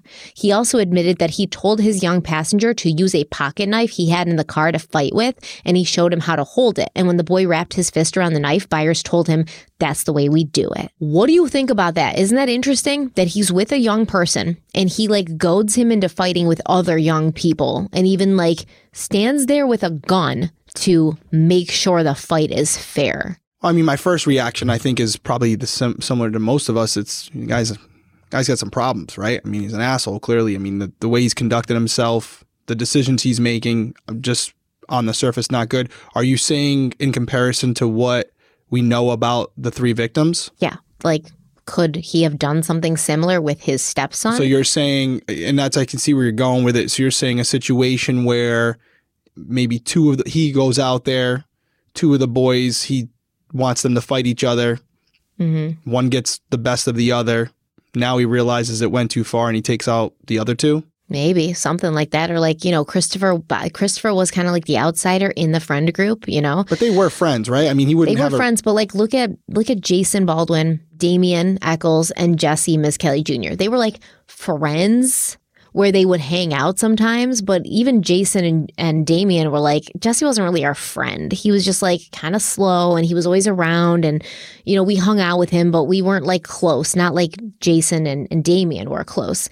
Stevie and Michael Moore were best friends. Christopher had some, anger issues. He had some developmental issues. He was known to kind of be a little bit left on the outside sometimes because other kids didn't want to deal with him. So maybe John Mark Byers is like, well, you go and make those kids play with you. And if they don't, you kick the shit out of them or something like that. That could have happened. It's just weird that an adult would force kids to fight and stand there with a gun to make sure that the fight went down and then teach one of the kids to hold a knife properly. And to the point where the other kid had to be hospitalized because of this knife fight. Yeah, no, it's terrible on behalf of the adult there to do that. I'm not justifying any of it. It's wrong, period. But I do try to put myself in the perspective of how their culture, they're a little different there. And again, not saying I agree with it, but up here, Rhode Island, if you had a parent holding a gun while these two kids were fighting, I mean, it's a bad thing. We're down there. It's a little bit more socially acceptable. Not saying we should be accepting of it, But either way, take away the gun for a second, right? I think the bigger issue for me was the fact that he wants these two boys to fight fair, and yet he's given his boy a lesson on how to use a knife. It doesn't sound too fair to me. So and standing there with a gun. And then the intimidation factor of, if I do win this fight, what's the guy with the gun going to do? So yeah, there's multiple things there that definitely stack the deck in their favor. So overall, just not a good person. Just, I don't know how else to see it. Just not a good person. And at minimum, making some really poor decisions. But based on everything else that you've talked about as far as his criminal activity, it just sounds like he's at minimum a bad guy. He's a bad guy. You know, he's a criminal, period. And so this is par for the course if you look at him through that light.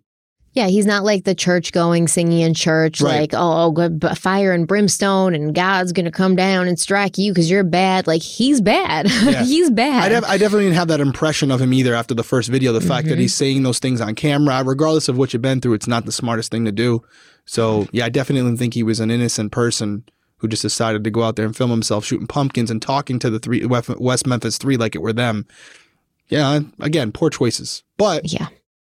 Down Maybe there, somebody who like doesn't really think things through. I have a feeling he was a hero down there at that point, though. I have a feeling the community was rooting him on watching a video like that.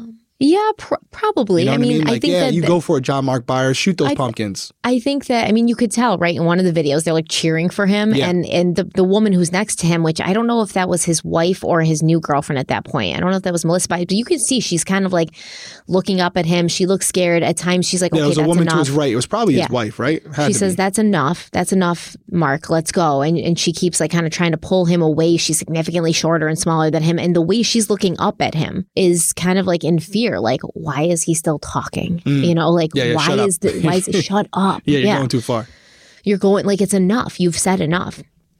So, bad guy. But by the end of October 1994, the Byers were hit with multiple restraining orders in connection with a feud that they had with one of their neighbors. These neighbors had called the police on the Byers 8 times in the space of 1 month. According to John Mark Byers, his neighbors were mad that he had swatted their 5-year-old son with a fly swatter.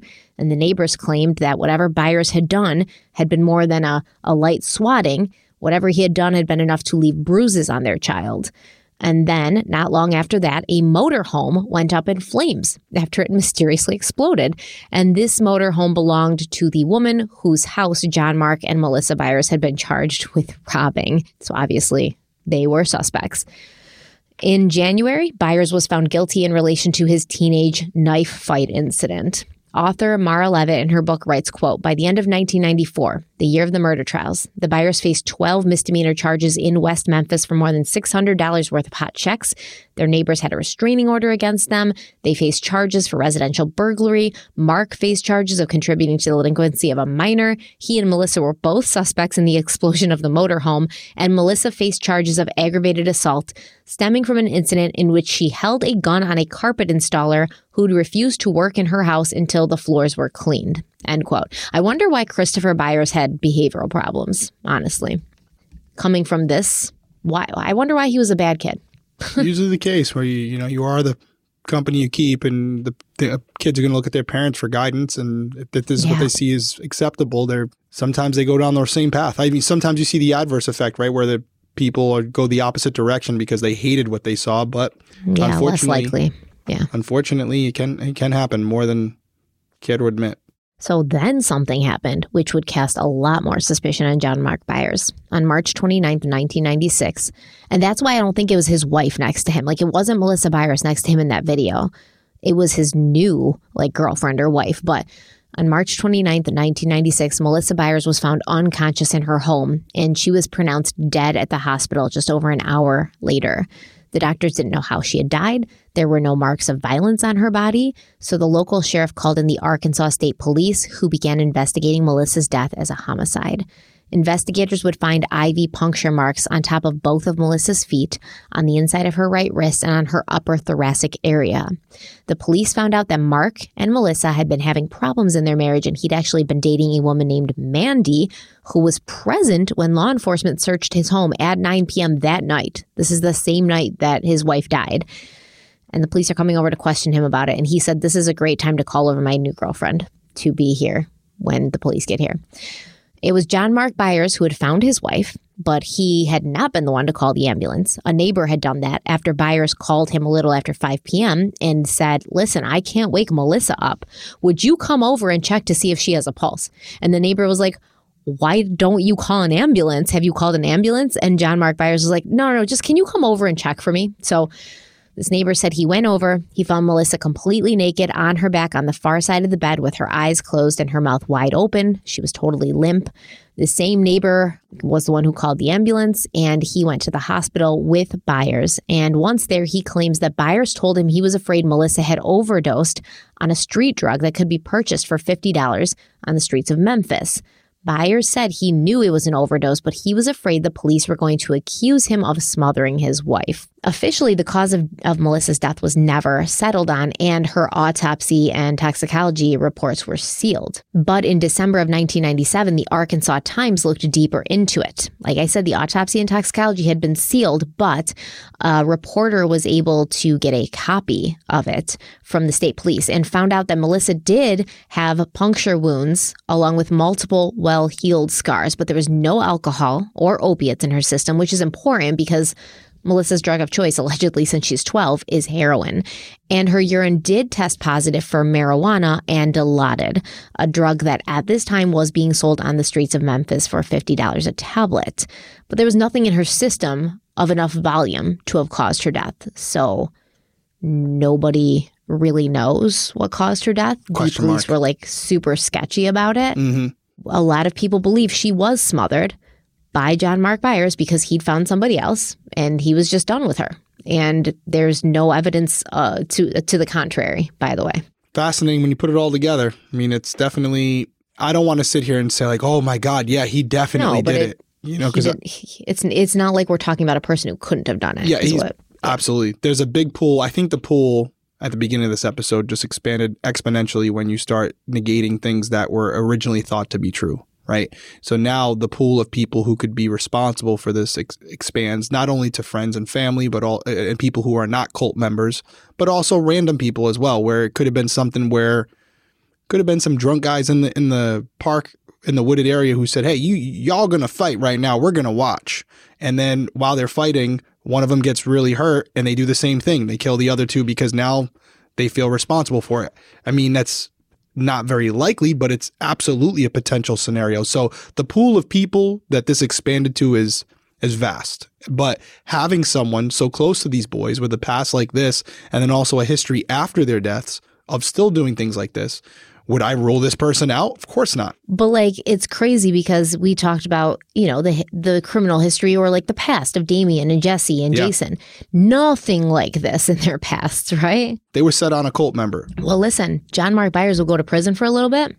He did become part of a white supremacist cult for a bit. So you got yourself a cult member. Got yourself a cult member there. Yeah, I mean, they knew it. They had an idea of who they were looking for, and he looked a lot like Damien Eccles. I mean, and not like good old boy John Mark Byers. Yeah, that's it. And so, not to sound like a broken record here, they knew who did it before they had any evidence to support it. So the case was built around Damien Eccles and his counterparts. That's with who the case was based on. They knew who did it, quote with unquote. air Yeah, quotes. they knew who did it. They had their suspicions and they were going to find the evidence that supported that. And if it didn't, they would skew it to support it, right? When we talk about the interrogation tactics and things like that. But people like John Mark Byers, and I'm sure if we had access to the records of everybody in that area, that vicinity during that time who had, you know, checkered pasts like this, it'd be a plethora of people that we could put on the board and say, okay, no, that's right. There's 30, 40 people here that could potentially be good for this that don't have alibis for that day. I'm sure John Mark Byers would be on a very long list, but he wouldn't be off that list. That's for damn sure. Not with that past. Be at the top of it. You have to do it. You can't help it. Because they did look into the backgrounds of like almost everybody in West Memphis. And now you think they do a good job? No, exactly, but I know that they just conveniently left him off the list. Isn't that suspicious to you? I'm not disputing that. But when you say, oh, West Memphis police looked into the people in the area, that means shit to me based on the record that you've laid Listen, out. I'm not going to let you make John Mark Byers seem just like an average Arkansas resident. No, he's a suspect. He's for sure a person of interest at minimum. He's definitely a guy who has a past and seems capable of doing some shitty things. And then you think about his behavior with Christopher Byers in the past. I mean, yeah, absolutely. So feels like a guy who would throw a whiskey bottle over an overpass. Well, how would Jesse Miss Kelly know that though? I don't know. Maybe they both did. It just happened to be the same bottle, same spot. I mean, there's a lot there, but I just think overall the case was doomed from the beginning because instead of doing it like you would do, which is you have this big pool of people, you start to collect evidence, you read the reports, the pathologists, what they have to say, and you start to narrow down the pool of people at that point where they had their person and they expanded it out to fit the narrative of whatever information they gathered. So that is the opposite of what you should do, which is why the person who did it may have been right under their nose and they never would have known it because they had so much tunnel vision on the West Memphis 3. Well, let's take a quick break and then I have one more funny story to tell about John Mark Byers. I can't wait. Before we move on to Terry Hobbs. Great. All right, we'll be right back. Okay, we're back. So this story is hilarious. In April of 1999, John Mark Byers accidentally called an Arkansas State police trooper and told him to come over because he had some good drugs to sell him. He called the wrong number. And he just happened to get a state trooper, and the state trooper was like, "What?" And the guy the buddy, the state trooper's buddy who was with him, he's like, "Oh, this is somebody messing with you." And the state trooper was like, "No, man, I gotta see where this goes." So he's like, "What kind of drugs?" And John Mark Byers was like, "Weed, man, whatever you want. I got it. It's really good. You got to come over now." So the guy's like, "Okay, hold on." He's like, "Actually, I can't come right now because I'm working, but what should I do?" And John Mark Byers was like, "Send Jeff." And so the trooper pretended to know who Jeff was. And he was like, "Oh yeah, I'll send Jeff." And he's like, "Where's Jeff going again? I forgot." And John Mark Byers gave him directions to his house. And then the trooper called in somebody from the narcotics team, an undercover person, and sent that person to Byers' house. I mean, listen, I told you before, if criminals were smart, we wouldn't catch them. He called the make wrong your job number. easy. He said, "Come over. I got some good drugs for you," to a state trooper. I can't take it. It is perfect. So then obviously Byers gets arrested because he was charged with selling Xanax to this narcotics officer. And the narcotics officer said something like, "Yo, you should have seen the look on his face when I told him who I really was." And I was like, "I am not Jeff. Whoever Jeff is, we don't know, but I'm not Jeff." Anyways, hilarious. He was sentenced to 5 years in prison, but for some reason he was able to avoid that sentence.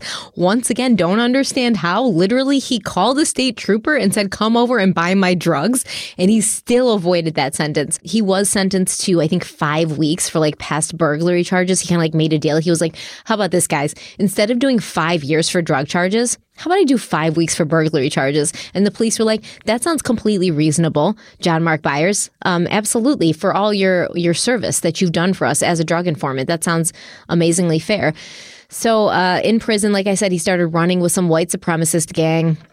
This, and that. I mean, I could talk about this dude forever. Sketchy, bad dude. But in 2020, he was killed in a car accident. So John Mark Byers is no longer alive. And if he was responsible for what happened to these 3 kids, we will never know because he took it with him to his grave. Now I know why you're going so hard on him. Oh, I would go hard on him regardless. You know this.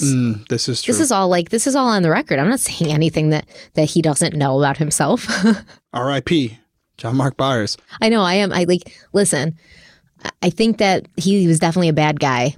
I couldn't tell you how certain I am that he was involved with what happened to these boys. I don't think he was.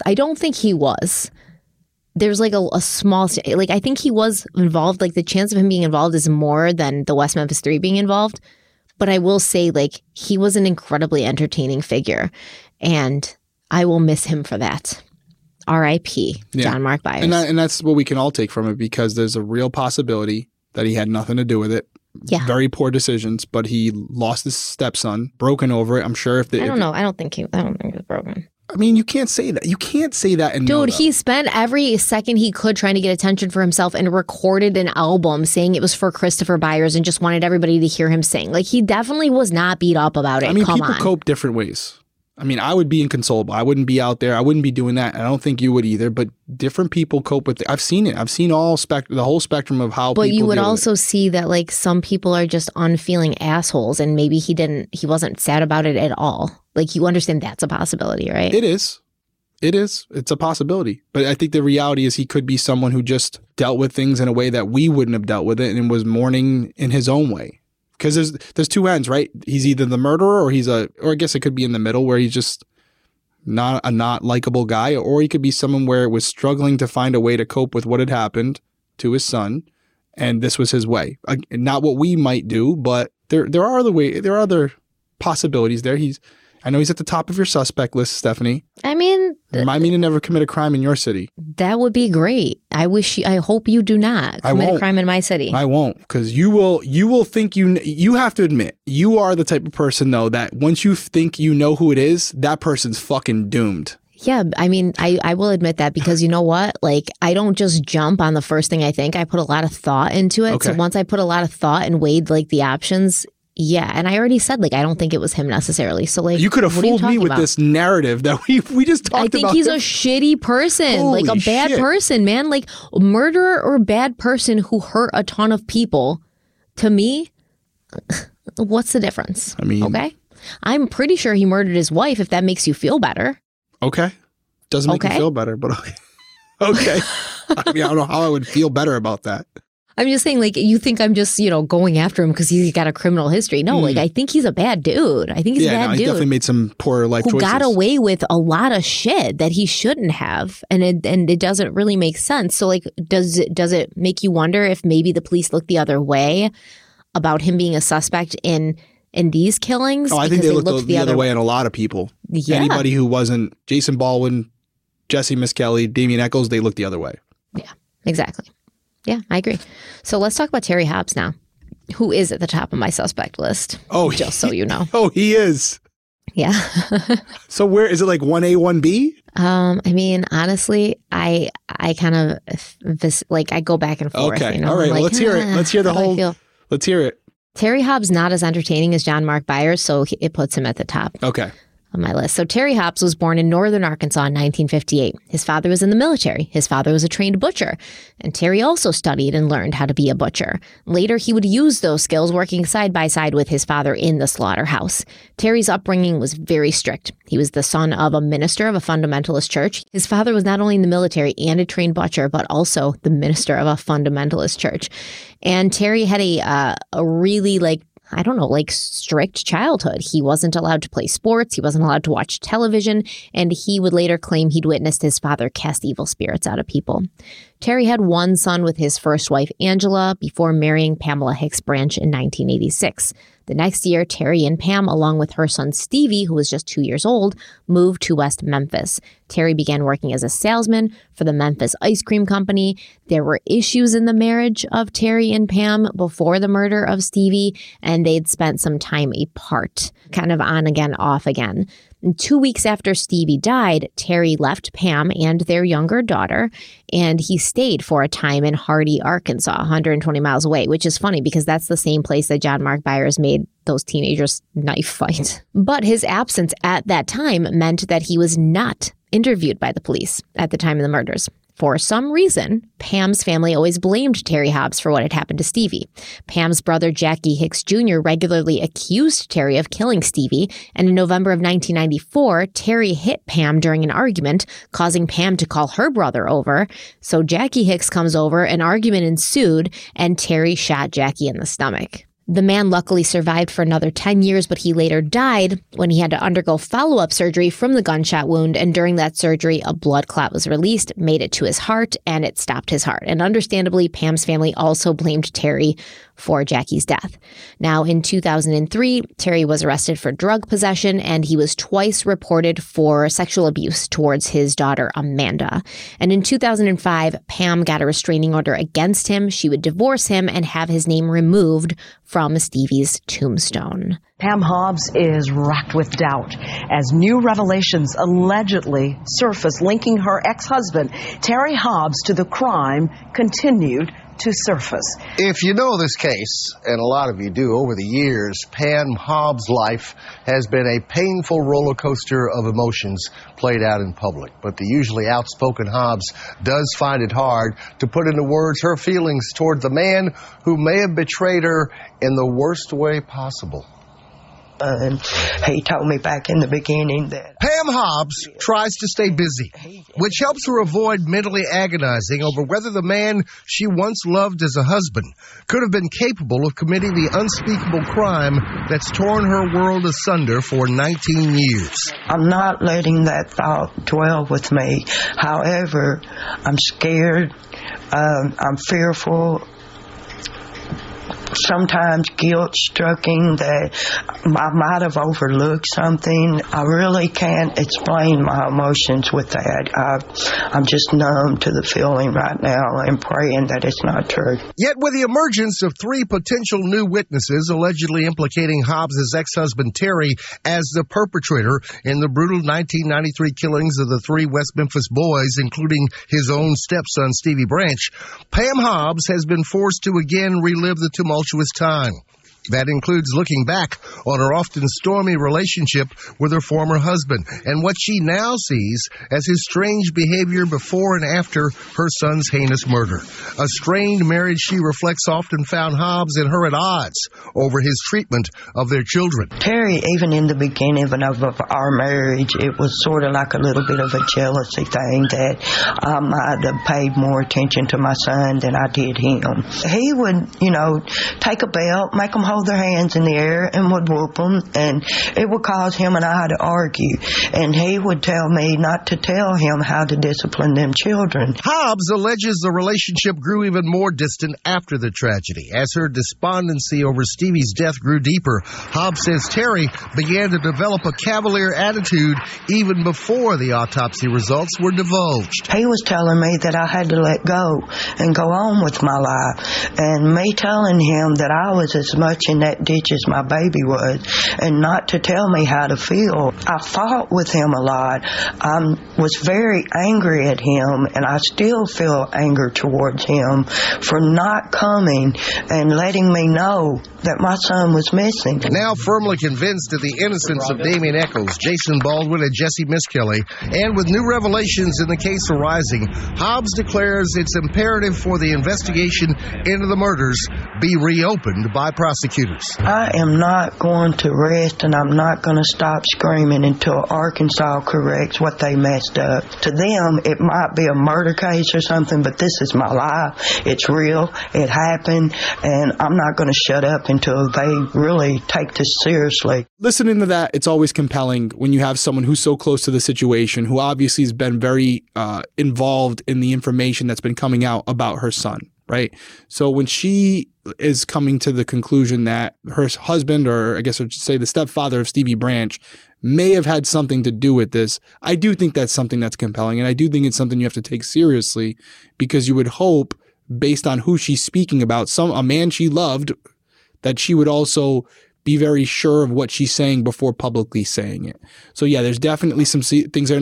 I don't look deep into this because, like I've said before, people process stress a different ways. But I will say, on the surface, watching those videos of Terry Hobbs at court, it looks like someone who just stole a cookie and doesn't want anyone to know about it. It does look like that, but that again could be absolutely nothing. If you're watching on audio, listening on audio, I should say, he did look like he just stolen something and got away with it. So could be nothing, but yeah, no, it's interesting to have her come out and say this. Okay, so let's talk about why Terry Hobbs looks guilty, right? So in 2007, his hair, or one that was consistent with the DNA of his hair, was found in the bindings of Michael Moore. And then the floodgates opened, right? Now all of a sudden everyone's turning on him. Yep.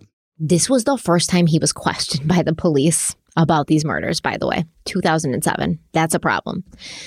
The stepfather of one of the victims, and he's not questioned at all because he leaves town.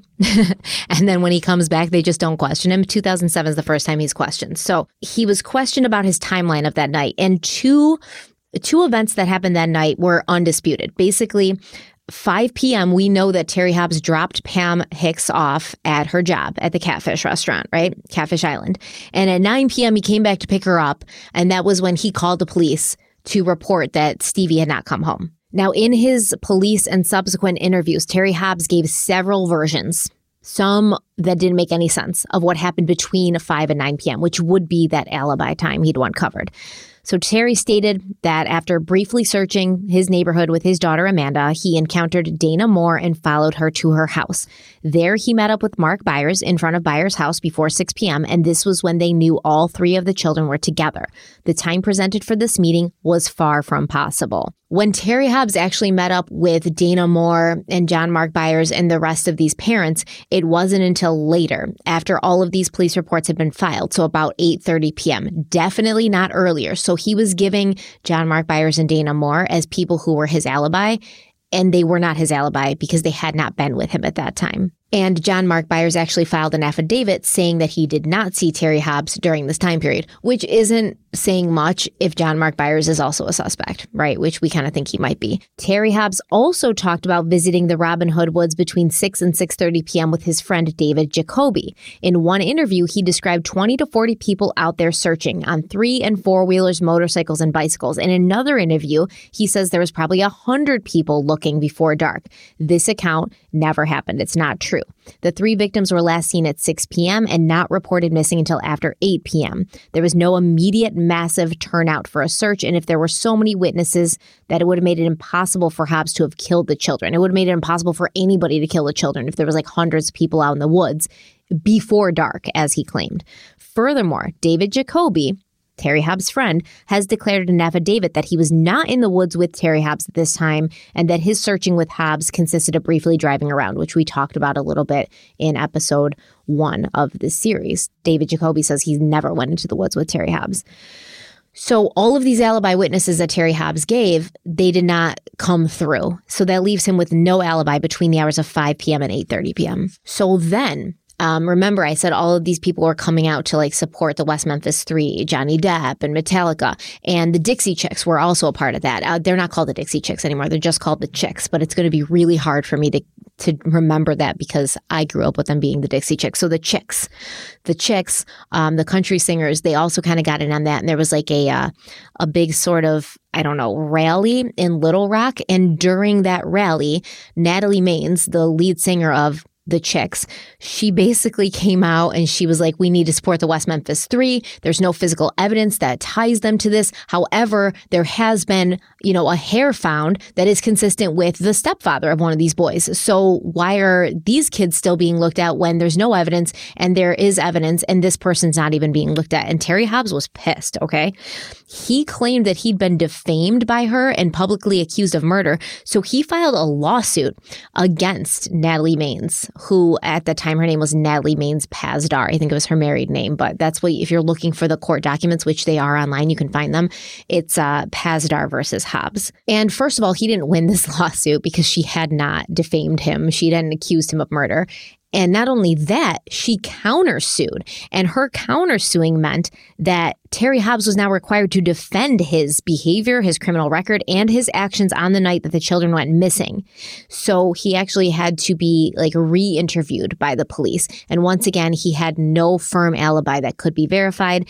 And he basically just made a ton of statements that went in circles. Close associates and several members of Pamela Hobbs' family have given sworn depositions and claimed that they saw Terry do things that were very suspicious in the days before and after the murders. Jo Lynn McCowie, who is Stevie's aunt on his mother's side, she stated that Terry Hobbs repeatedly sexually molested his daughter Amanda. She also claimed that Terry used cocaine, crystal meth, and marijuana. And this is something that I find to be very damning if it's true. She said she was at the Hobbs house on May 6, 1993, and she saw Terry washing clothes, bed linens, and curtains at an odd hour. He wasn't just washing the dirty laundry, but he was also taking clothes out of the dresser drawers and washing those too. And she said this was very odd because Terry Hobbs didn't do laundry. He was kind of one of those alpha males, that's women's work. I'm not cooking. I'm not doing laundry. So why was he all of a sudden washing sheets and Stevie's clothes? She said she also found this pocket knife. This was Stevie Branch's prized pocket knife. He always had it with him. It was always on his person at all times, in his pocket and with him. And she found this knife amongst Terry Hobbs' belongings. And she told this to Pam, who's Stevie's mother, and Pam also said she was surprised that the knife hadn't been on Stevie's body when he'd been murdered because he always had it with him. Jolynn McCowie said that Terry Hobbs had told her that his experience as a butcher had given him the skill to make the cut on Christopher Byers' genitals.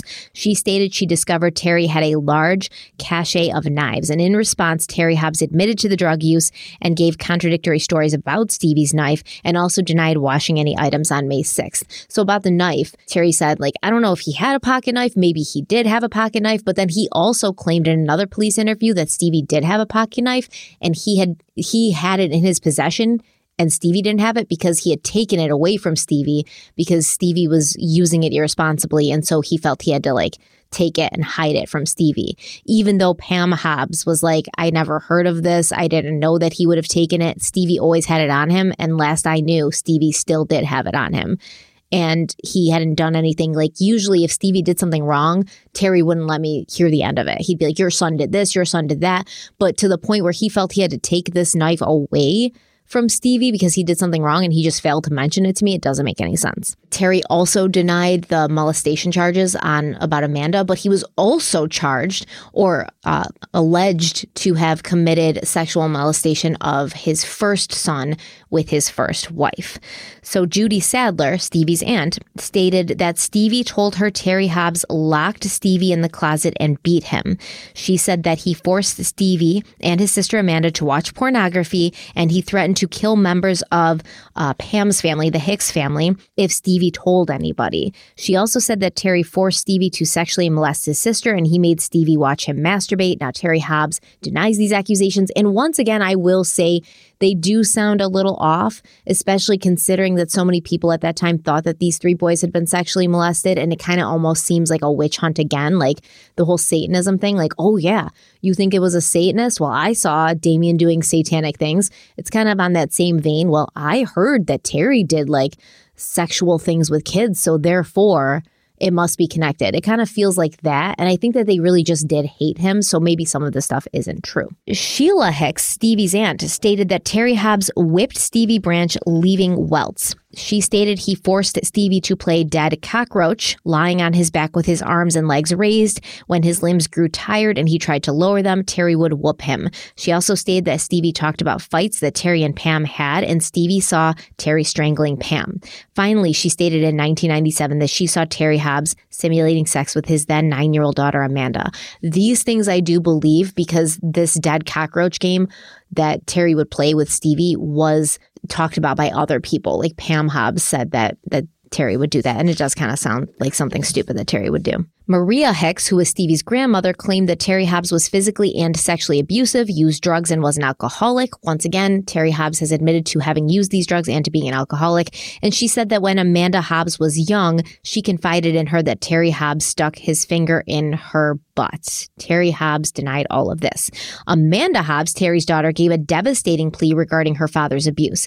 Terry denied the abuse and said he couldn't remember if he ever discussed this subject with her. So we have a bunch of people saying that Terry sexually abused Amanda, and Amanda also supporting this. Could this be planted in her head by these adults? We've seen it happen in a lot of cases. Once again, this just isn't strong enough to say that it happened without a doubt.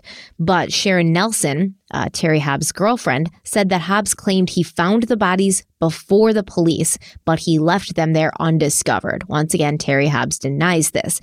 David Jacoby, Hobbs' friend, said that he only searched with Terry Hobbs briefly before dark, and he also stated that when Terry Hobbs came to his house, he saw the three victims in the street behind him. Hobbs denied ever having seen the victims that evening and described repeated trips searching with Jacoby. But another neighbor of Terry Hobbs, Mildred French, she said during the 1980s she was sexually attacked by Terry Hobbs. She also stated that he claimed to have killed her cat, and charges were actually filed.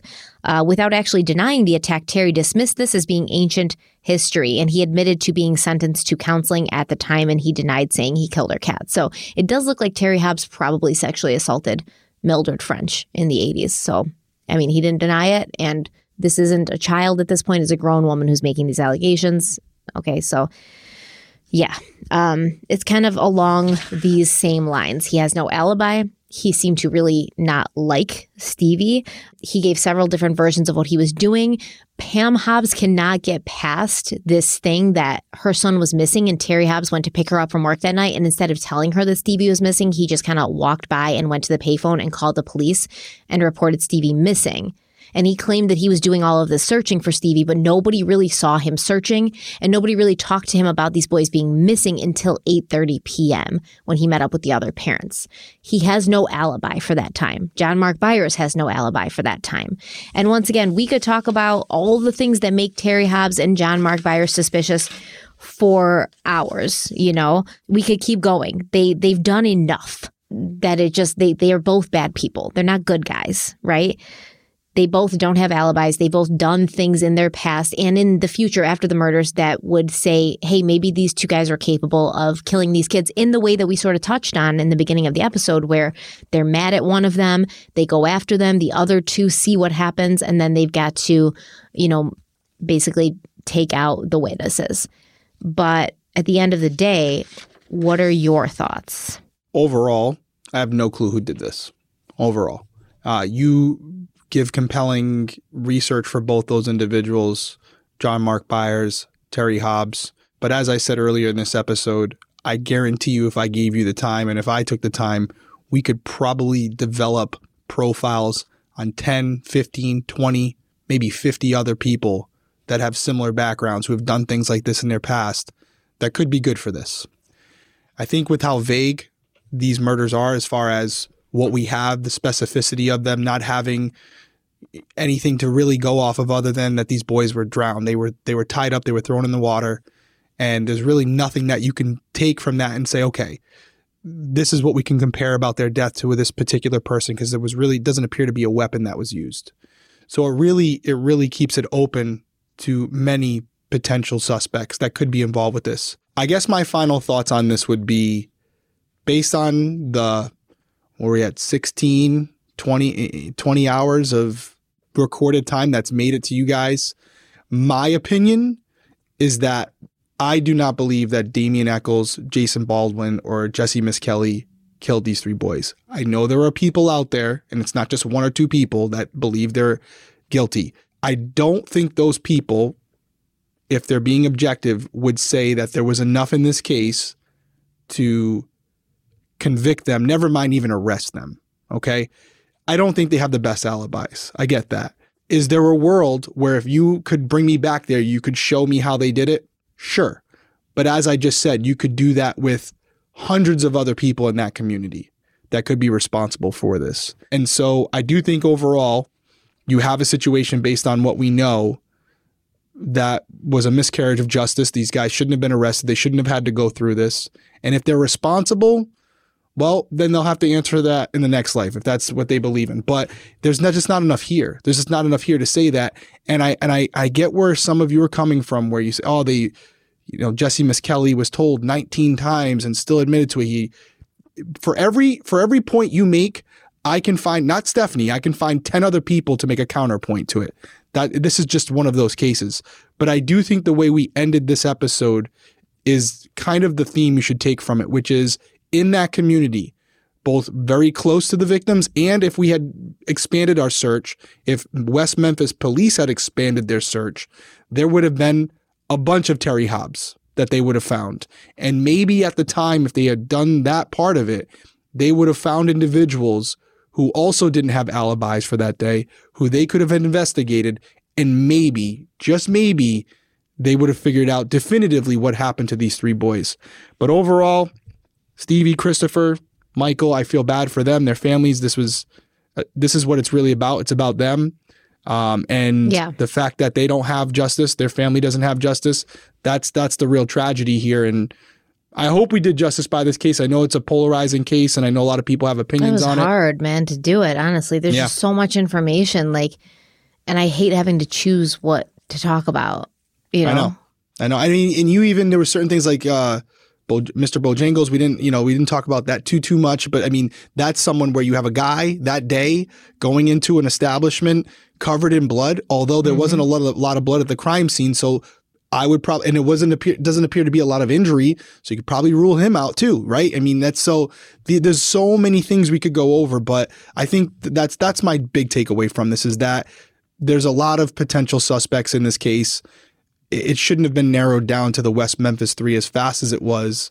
And that only was a misjustice to them, but also to the people who, to the parents, because they narrowed down their pool so quickly that they never had time to really look at the outside people who could have done this as well, including truck drivers and neighbors and anybody who could have seen them walking into the woods. It could have been someone who lived on that street who saw 3 boys going into the woods by themselves and followed them in. We'll never know. Yeah, I mean, it's less likely than I think, like I said, the scenario we outlined at the beginning of this episode. I really think that it's pretty likely that's what happened. But what happened? That there was some sort of discipline happening. It went too far. Okay, you think discipline? And yeah, I mean, yeah. I think if that's what you're going with, this was someone who knew them. There was there was some discipline being displayed in front of the other 2 boys. It went too far, and that's why the other 2 boys were killed. I've always felt it was someone who knew them. Always. My gut tells me that, and either of our opinions could be right. There's nothing more. I think it's close, but I think it might have been something where it seems like that area might have had some other people hanging out in there, drinking beer, doing whatever. And maybe there's guys in there, see these boys. Maybe the guys say something to the boys. Christopher Byers says something back like, screw you, whatever, being a little kid. They get roughed up. Christopher gets roughed up. It goes too far. He gets hurt. Now this guy and his buddies are looking at each other like, holy shit, I just killed this kid. We're dumping the other 2 as well. Yeah, and like I said, if we had 2 or 3 more parts to talk about this, we would talk about other like kind of not youngsters, like teenagers, young adults in the area, like LG Hollingsworth, who people believe might have been involved, Buddy Lucas. Like there's so many other suspects to talk about. And those are the ones we know of, right? Yeah, and those are the ones we know of. And there's not even really any evidence that ties anybody conclusively to this, that's right. Even if we talked about it for hours. I agree. Look at Delphi, right? I mean, there's so many suspects in that case. Turns out to be someone who nobody, or allegedly, who nobody had on their radar. 0 people had on their radar. And it wouldn't be surprising if that was the case here. We just, overall, I appreciate you guys sticking with us for the 8 parts. Some of you really love it. We talked about it. Some of you guys really love it. Some of you were ready to move on to a new case. And so we're going to do that next week. I'll give you the floor, Stephanie. You did all you brought us through this whole thing.